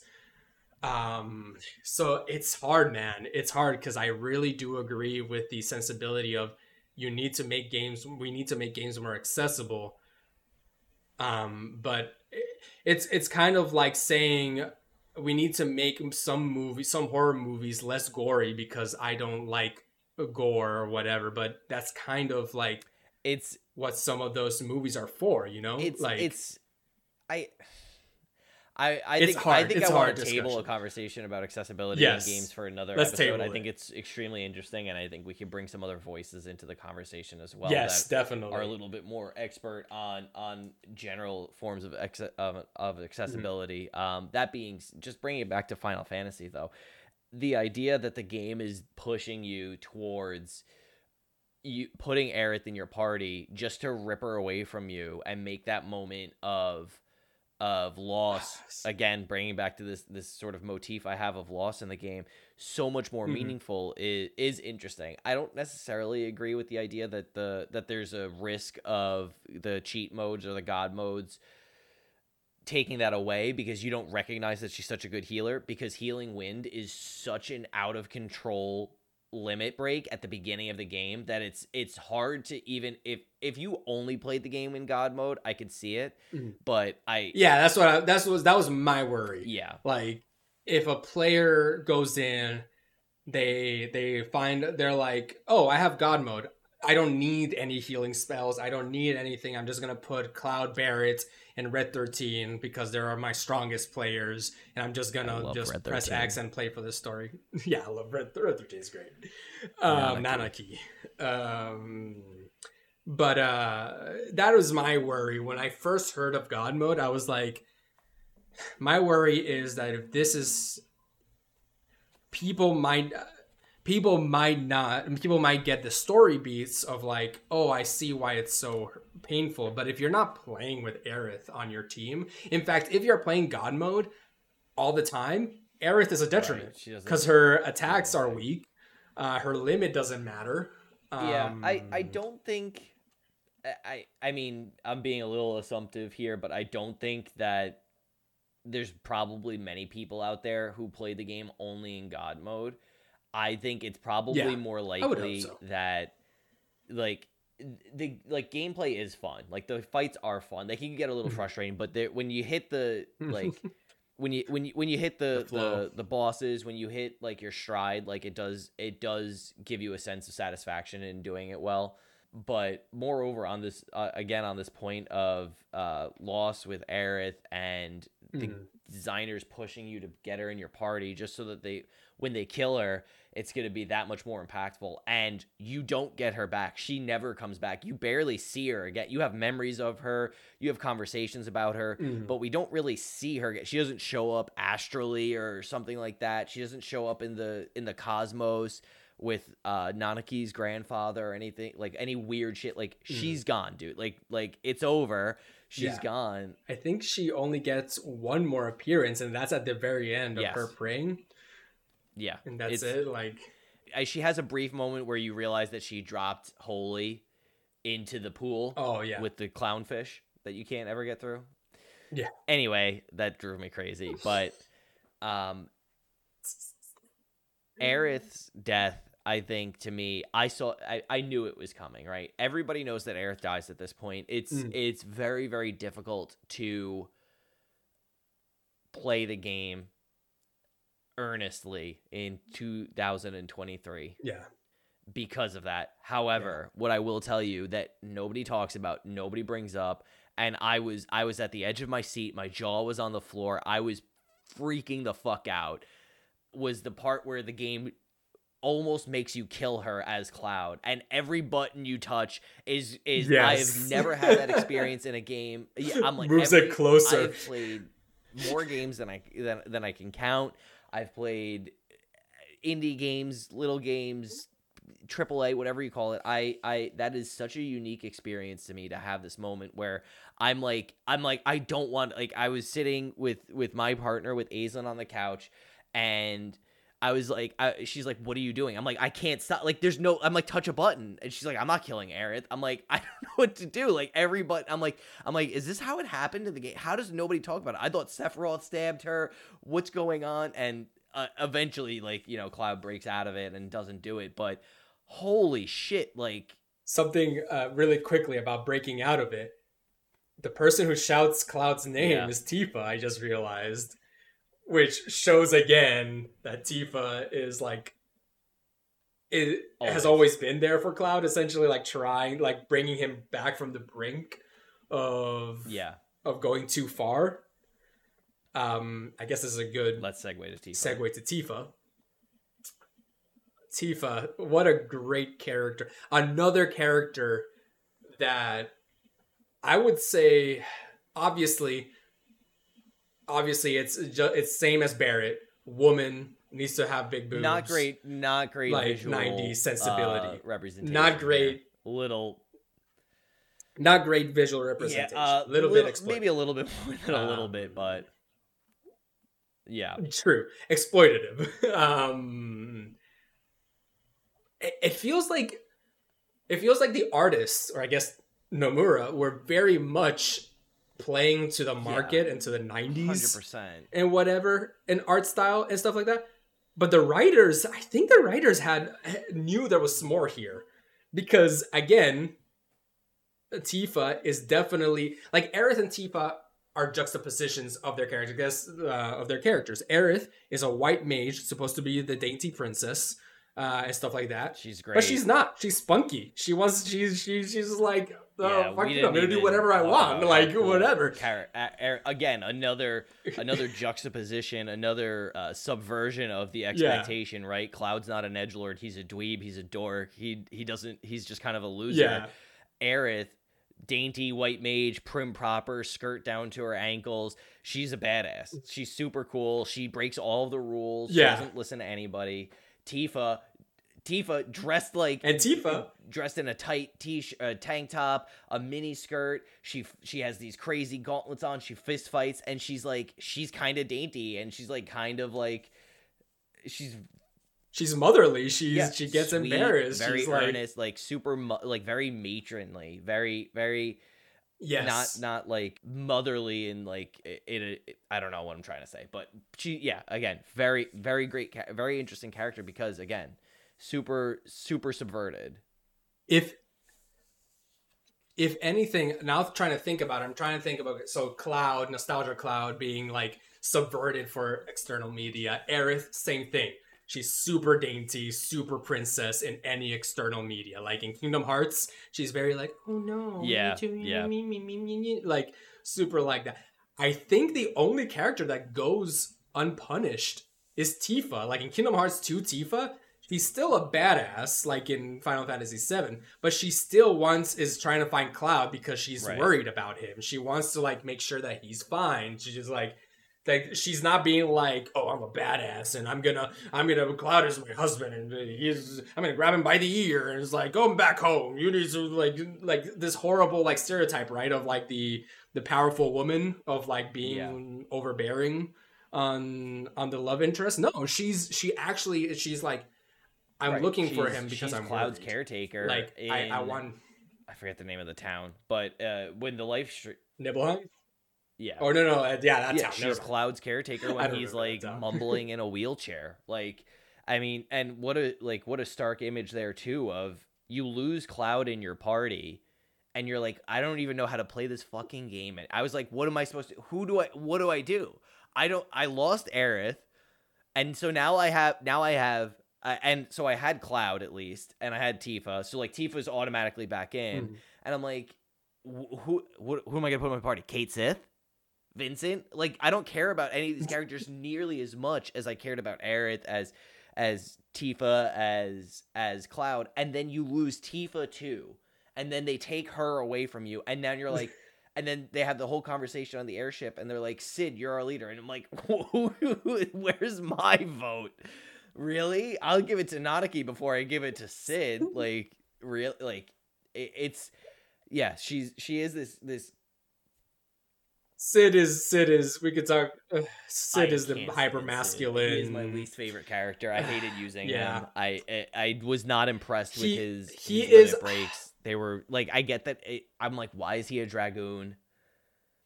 I like PG-13 version of him more than I like Final than Fantasy Final 15 Fantasy Sid VII way version more of than him. I like this Sid. But yeah, it was like Tifa and Aerith, and I mean that was a huge like conversation of like very obviously very Oh, it's all male gaze. centric of like which it's all male gaze and everything like this. But here it is. Oh no. The time you've all been waiting for. The Giga Brain. I have my third eye opened and I realized, because it's always been a question, who is the like true like who will Cloud end up with?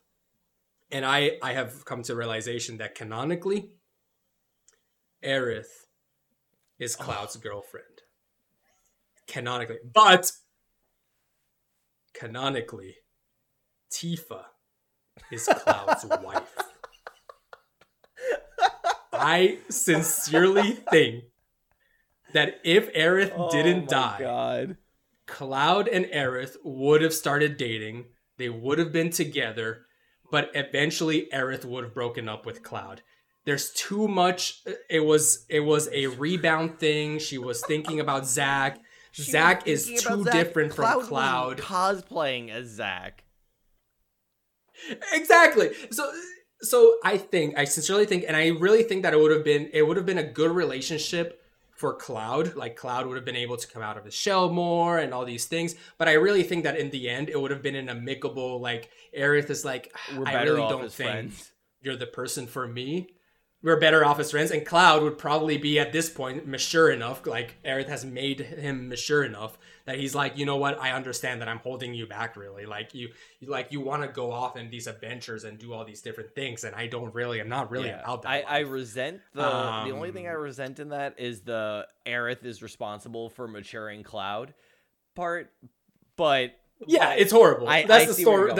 I'm personally, if you like, I think that's a hot take. The hotter take is that Aerith, Cloud, and Tifa are in a polycule, and Barrett is also involved, and Vincent's involved, because I think that Aerith and Vincent honestly were destined for each other. Because she likes a bad boy, she likes a little bit of an wait, what? I mean, Zach's actually kind of sweet.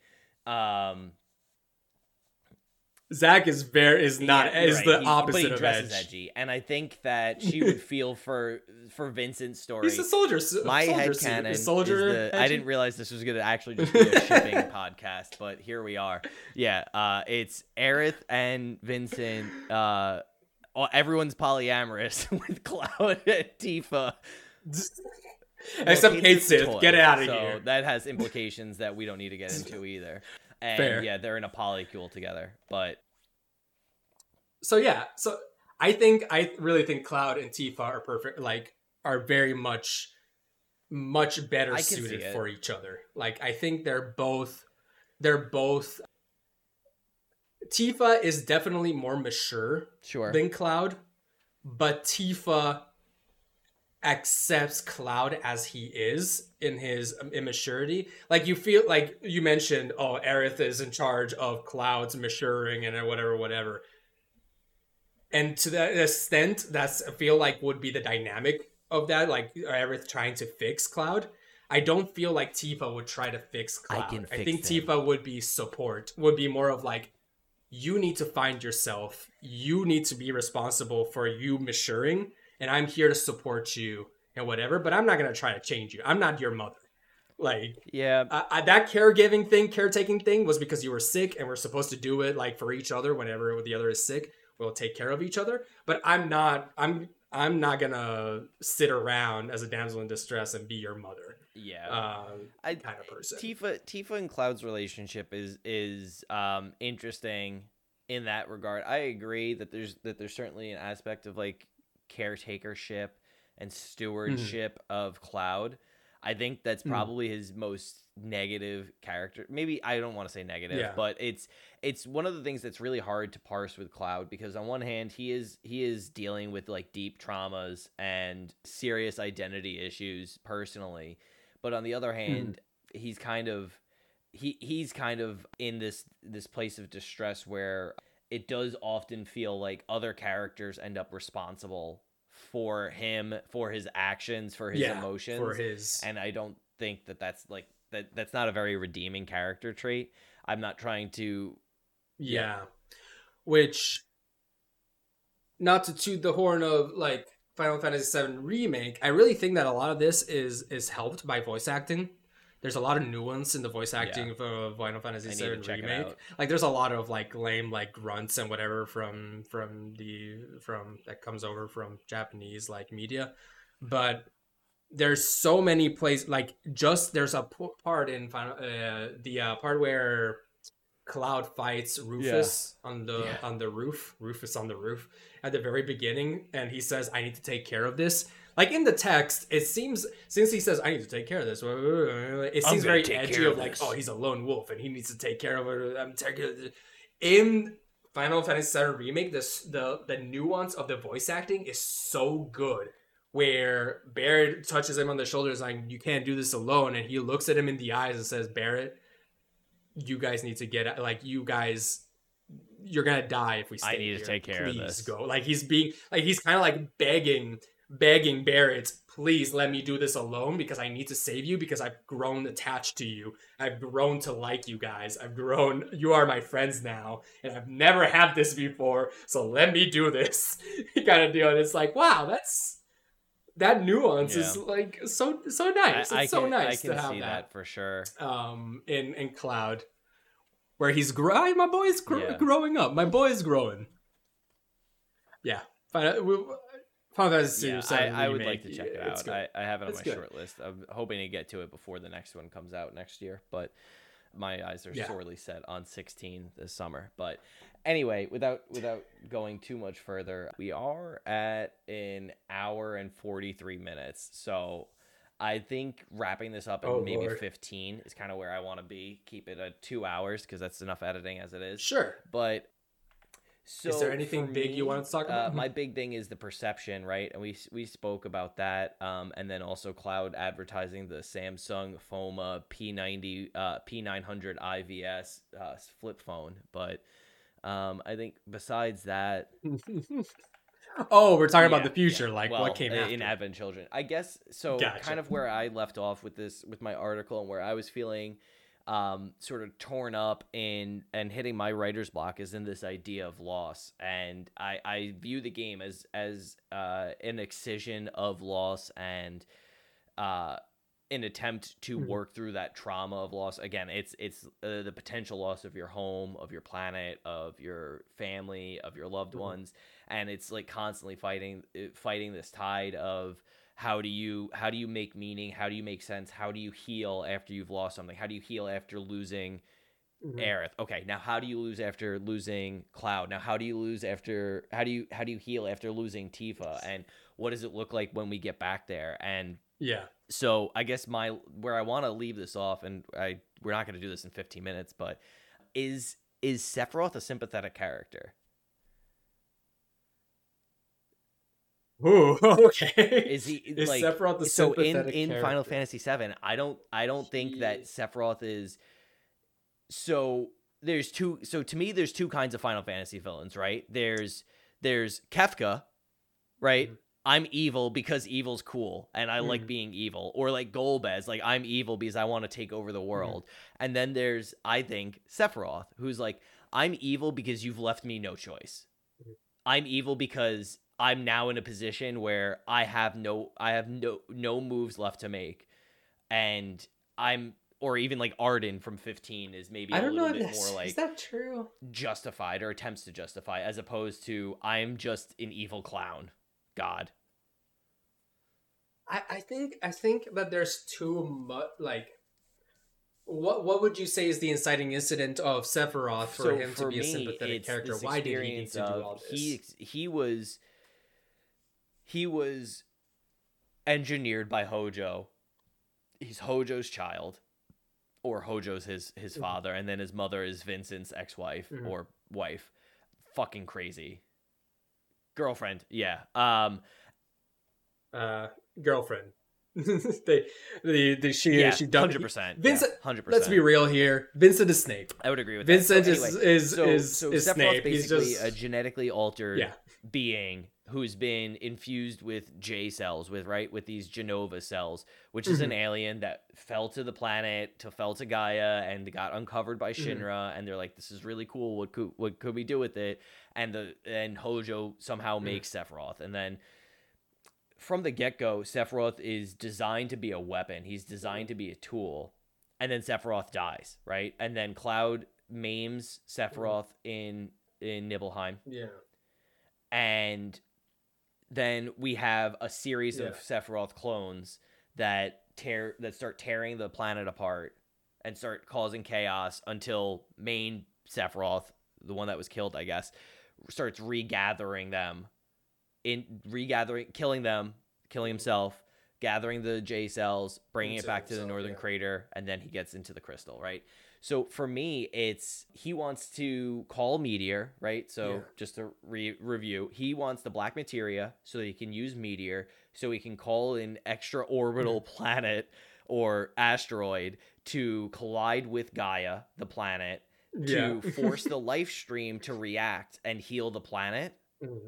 He doesn't want to blow it up. He wants the planet to react to extreme damage, an extreme wound, by pouring the life force into it, at which point he will absorb the life force and he will become more powerful, maybe become like a god. And for me, the inciting incident is that he wasn't created to become a god. He wasn't created to become evil, and he's not just the Genova cells either. He is at first a human made out of two humans through maybe ill means or unfortunate means, created in a basement, but he is a human who went through the same traumas and losses, who had the same experience of, he had a day job, right? Like Sephiroth's not just like I'm an evil, super cool, like I'm not Rufus.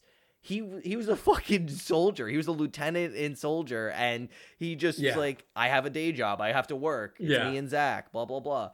And it's like, to me, I feel like Sephiroth's a little bit more sympathetic than your typical evil character. Maybe this is a hot take. Maybe I'm too far off the beaten path, but I think that he has some redeeming qualities. If you play Crisis Core, I can see that. But inside Final Fantasy VII, there's a level of, I think this is something that, like, it has to deal with trauma and how do you healthily deal with trauma. I can see the take of it's sympathetic in that Sephiroth experienced a traumatic event, which is the realization that he's a monster, so to speak. And that he was created and all these things. But the fact that he knew that his mother was Genova, even before he came to that realization, kind of goes against that. Like, he already knew something was weird going on, like, with him. Like, there was something weird with him going on already. So I don't consider him a character kind of like Killmonger in Black Panther, where it's like I have no choice. I believe this is the right thing for humanity. So that way, whatever. I think that he went from, hey, if I'm a monster, I'm going to be the best monster. I'm just going to be a badass monster with powers. I'm going to be the best monster there damn is. And I think that makes him the rationale as to where he got there. For me personally, it's kind of sad that he went through all this. But at the end of the day, you also have to be responsible for some of your actions. You can't... When it involves destroying the planet, I feel like you can maybe be responsible for 100% of your actions.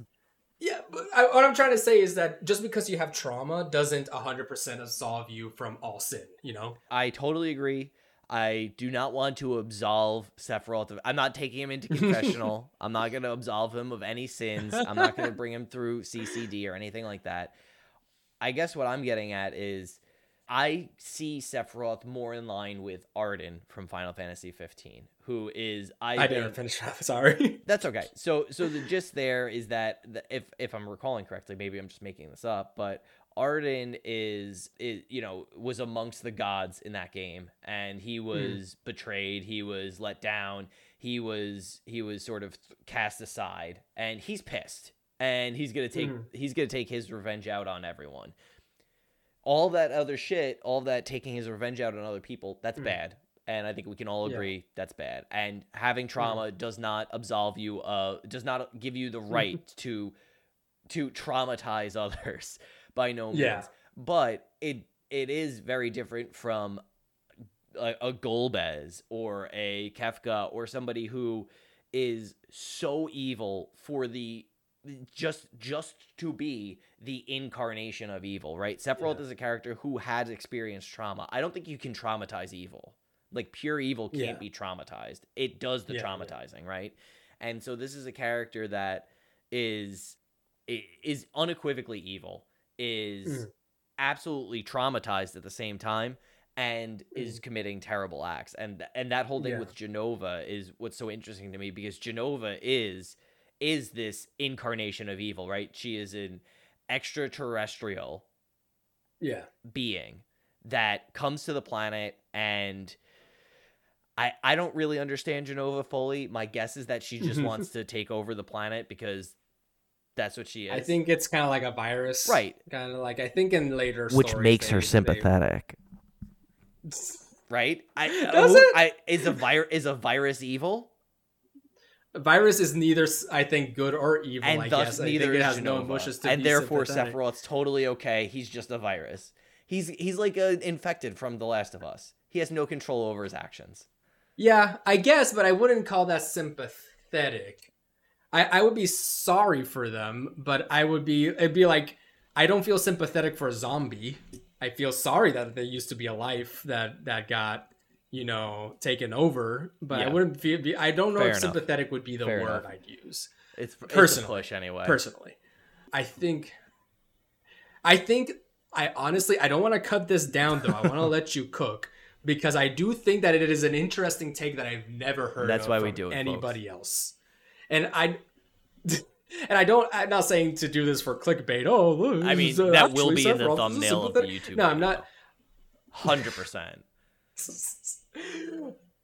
But I do think that it is an interesting take to do it. I also think that Sephiroth in Final Fantasy VII is not that well defined from a... Final Fantasy VII Sephiroth doesn't really care about you. He doesn't really know who you are. He's like, oh, you're just another one of those clones that failed experiment or whatever. And Cloud has this one-sided beef with him because he's got memories about Zack. But Cloud has no beef. Sephiroth doesn't know who Cloud is. Like, he had a helmet practically the whole time and spoke to him once. Like, oh, this is your hometown. Does it make you feel, like, nostalgic? And that was it. Like, that was like a foot soldier to him.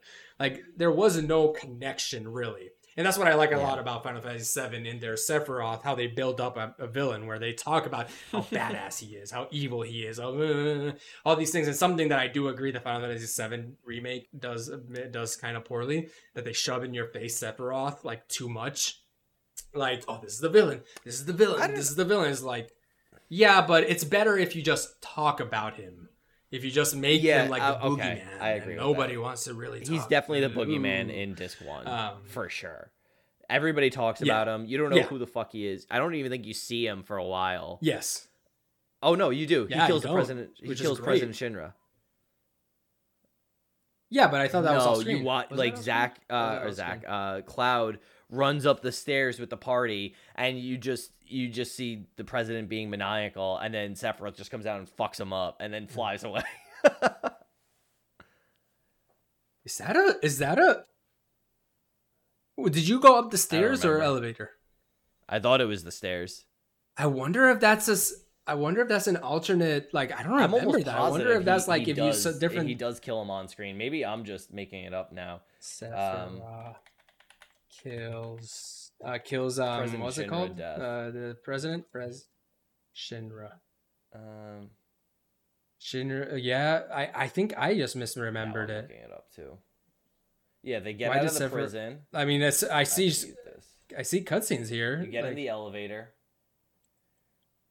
You go through the prison. yeah, I don't know. I just got Mandela. I think Uh, I don't remember him. Maybe he is killed off screen. I'm like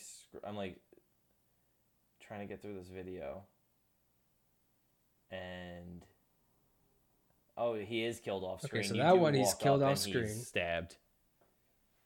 and he's Yeah. already stabbed by the sword. Okay. Yeah, you For a go second up there, I the thought there was like stairs, something I didn't know about. Like there was, and you get to his desk and you see him stabbed. Yeah, you're right. That I was making that up. Okay. That was in my head. My bad. Sorry, viewers, listeners. I'm It's I'm from your rewriting universe. Final Fantasy VII as we speak. Oh shoot! I just accidentally opened up a new. Shut up! I accidentally opened YouTube. And I got probably some of it recorded a too. bit, so cut it out. Yeah, that's Cut it out. copyright. I'm not trying to get axed. Yeah, so I think I do think it's interesting to see Sephiroth as a more sympathetic character, and I think looking at a lot of the villains and a lot of the adversaries in the over the course of the game, I think many of them are sympathetic. I mean, some of them are not. Like Don, what's his face? Don Corneo? Yeah, Pig. he's a dick. I mean, if you want to go that route, like I can listen.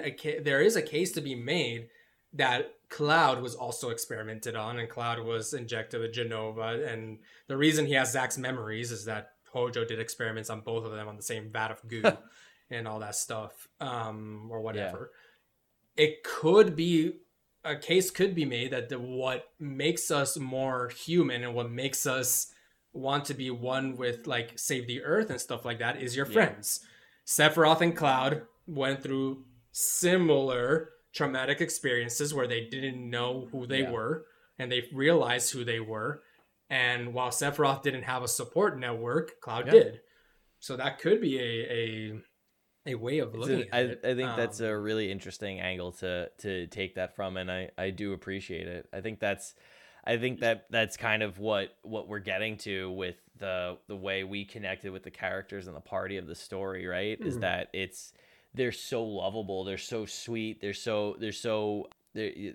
so great. Like the party's so fantastic, the ensemble's great, and I mean we barely talked about. We didn't even get to talk about anyone. Yeah.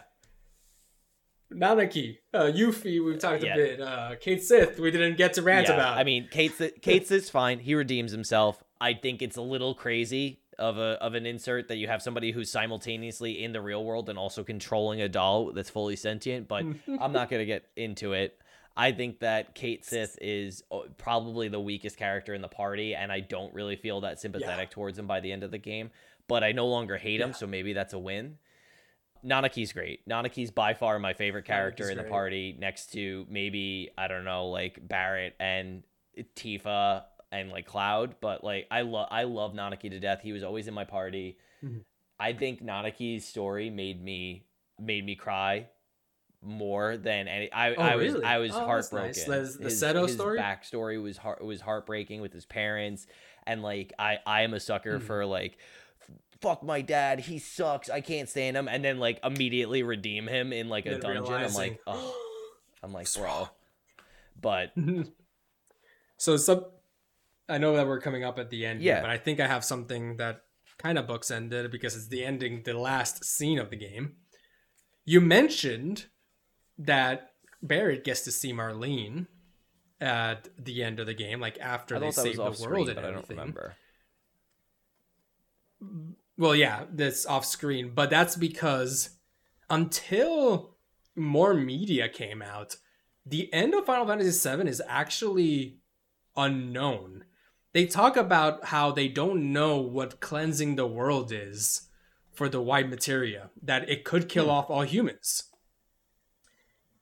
They talk about that, and at the end, after defeating Sephiroth and everything, you don't see any more humans. Shinra is in shambles. You only see Nanaki and his children, or who we expect to be Nanaki and his children.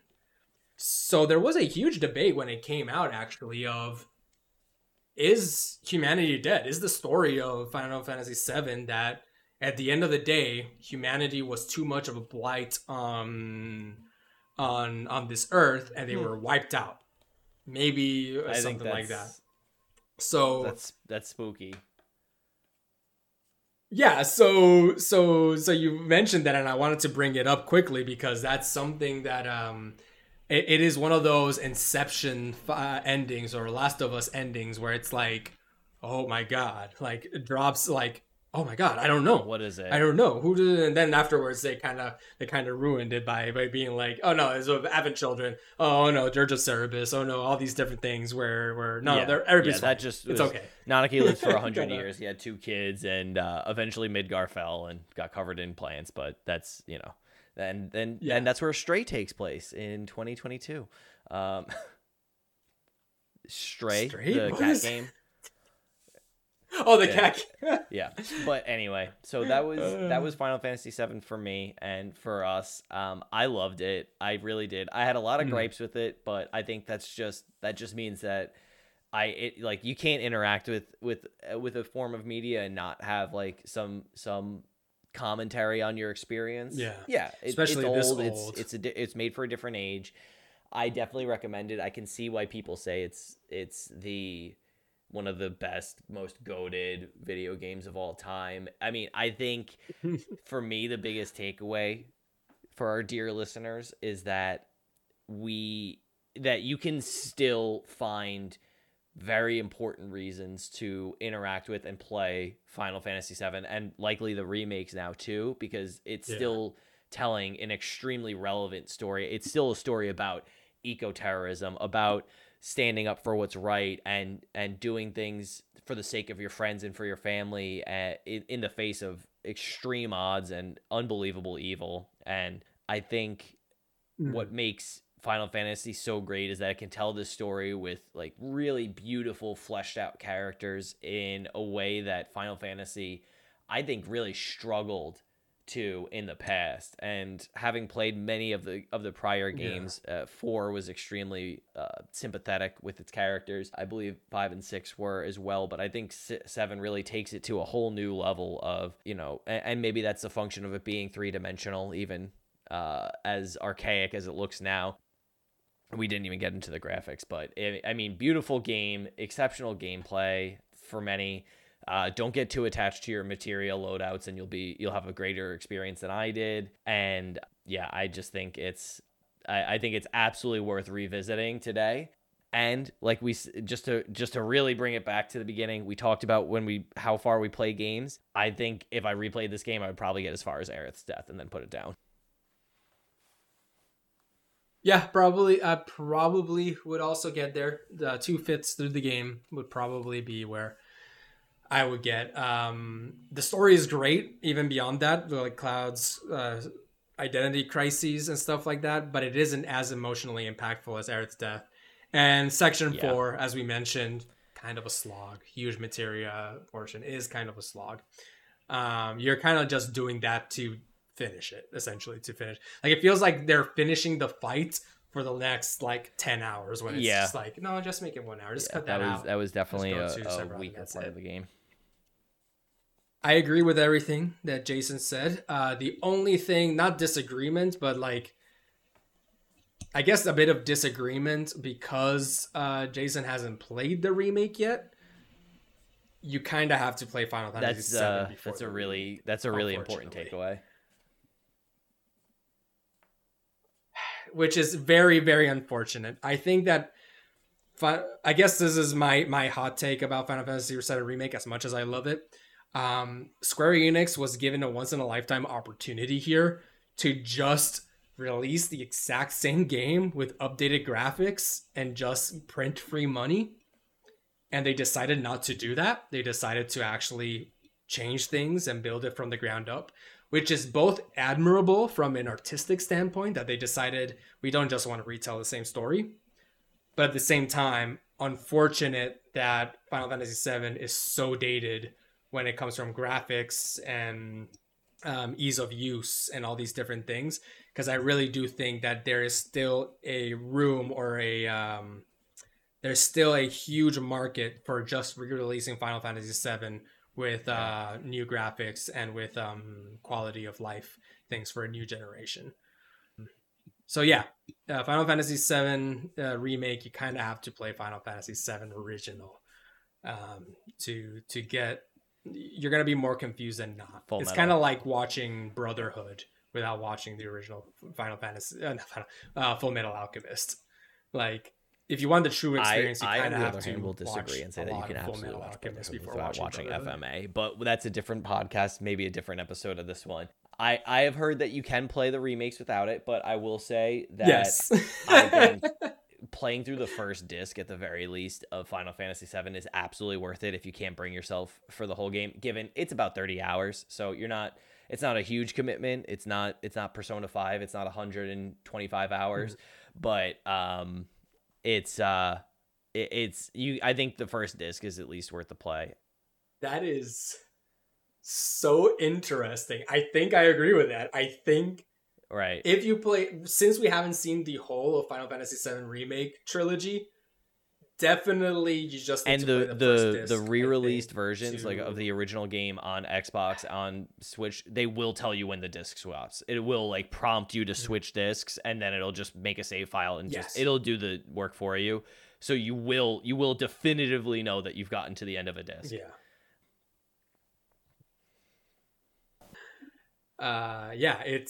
That's interesting. I'm looking forward to having a discussion about Final Fantasy VII Remake and as to whether you will stand by that or not. Yeah, well, I will. I look forward to it as well. So let's wrap up. Sure. What's the next game? Next game is right now I'm currently playing through Banjo-Kazooie. And I'm playing through Final Fantasy. I'm playing through The Legend of Zelda: Ocarina of Time 3DS. 3DS, interesting. I am a firm believer that the unequivocal way to play that game now is on the 3DS. But that being said, that's what I'm playing through right now. I'm trying to do 2 at once because I fell behind on my schedule because after this I will still have like 18 games that I have to finish by the end of the year, and some of them are very very short, and then others are Final Fantasy 6. So I may have bitten off more than I can chew. So the next game we're going to talk about is probably Banjo-Kazooie. Okay. And I might audible and make it Legend of Zelda if I feel more strongly about that. But currently I'm feeling more strongly about Banjo-Kazooie. I will play that game. I'm interested in seeing how a collectathon game replays now that we have games such as Mario Odyssey and A Hat in Time, which A Hat in Time is so good. I think that if your experience with Banjo-Kazooie is anything like mine, I had a very, very drastic misremembering of what that game actually is and how it's played. It is a collectathon, but it is not. It's great, but it's not Super Mario 64. I'll say that. Wow. Okay. Well, I'll try to play it. It's much funnier, and though. If I can't fit it. Oh, it's much. Well, I mean, Conker's Bad Fur Day creators, you know. Yeah, exactly. They were trying. They were getting there. They were getting there. Well, yeah. If I don't know if we're gonna release this one before we record the next one. Maybe we should just record a few of them before. We'll probably just record. Yeah. All right. Yeah. And where can they find you, Fran? I guess I have a Twitter. I guess at FO Martin. I should probably now post more often. I'll try to write more on my blog. There's some technical stuff in there right now. And whenever I'm making an independent game, I'll let everyone know. What's the blog? It is Juegos Fantásticos at blogspot.com. I'm pretty sure that's it. I think that's .blogspot.com. Sweet. And do you also stream on Twitch? Right. I do stream on Twitch. Thank you. L_Fantástico. Because Fantástico was already taken, and that person hasn't logged on in the last years. So, yeah. One day we'll get him. We'll get him, folks. Yeah, so check out Fran on his Blogspot on Twitter or on Twitch. Right now, I believe you're playing through Valorant. Playing through it. Yeah, he's trying to get to the end of Valorant. I heard it's a pretty long Honestly, game. At this point, now that I've hit gold, I might switch focus and play more Banjo-Kazooie or Ocarina of Time. Because I'm like, gold was such a slog to get to. if it makes you feel any better, howlongtobeat.com lists Valorant as 550 hours to beat it as a completionist, but only 92 hours to beat the main story. I can't tell if this is a joke or not. I'm being dead ass. What I'm does that 100%. even If you mean? go to how long to beat, I don't know. We'll find out. We'll find out next time on Dragon Ball Z. But again, I'm Jason. You can find me on Twitter at Dancing Frog Game. You can find me on Twitch at Wobicon, WOBI_KON. Or you can find me at my blogspot, which is probably the easiest, or my WordPress, which is useyouritems.wordpress.com. Thanks everybody for joining us.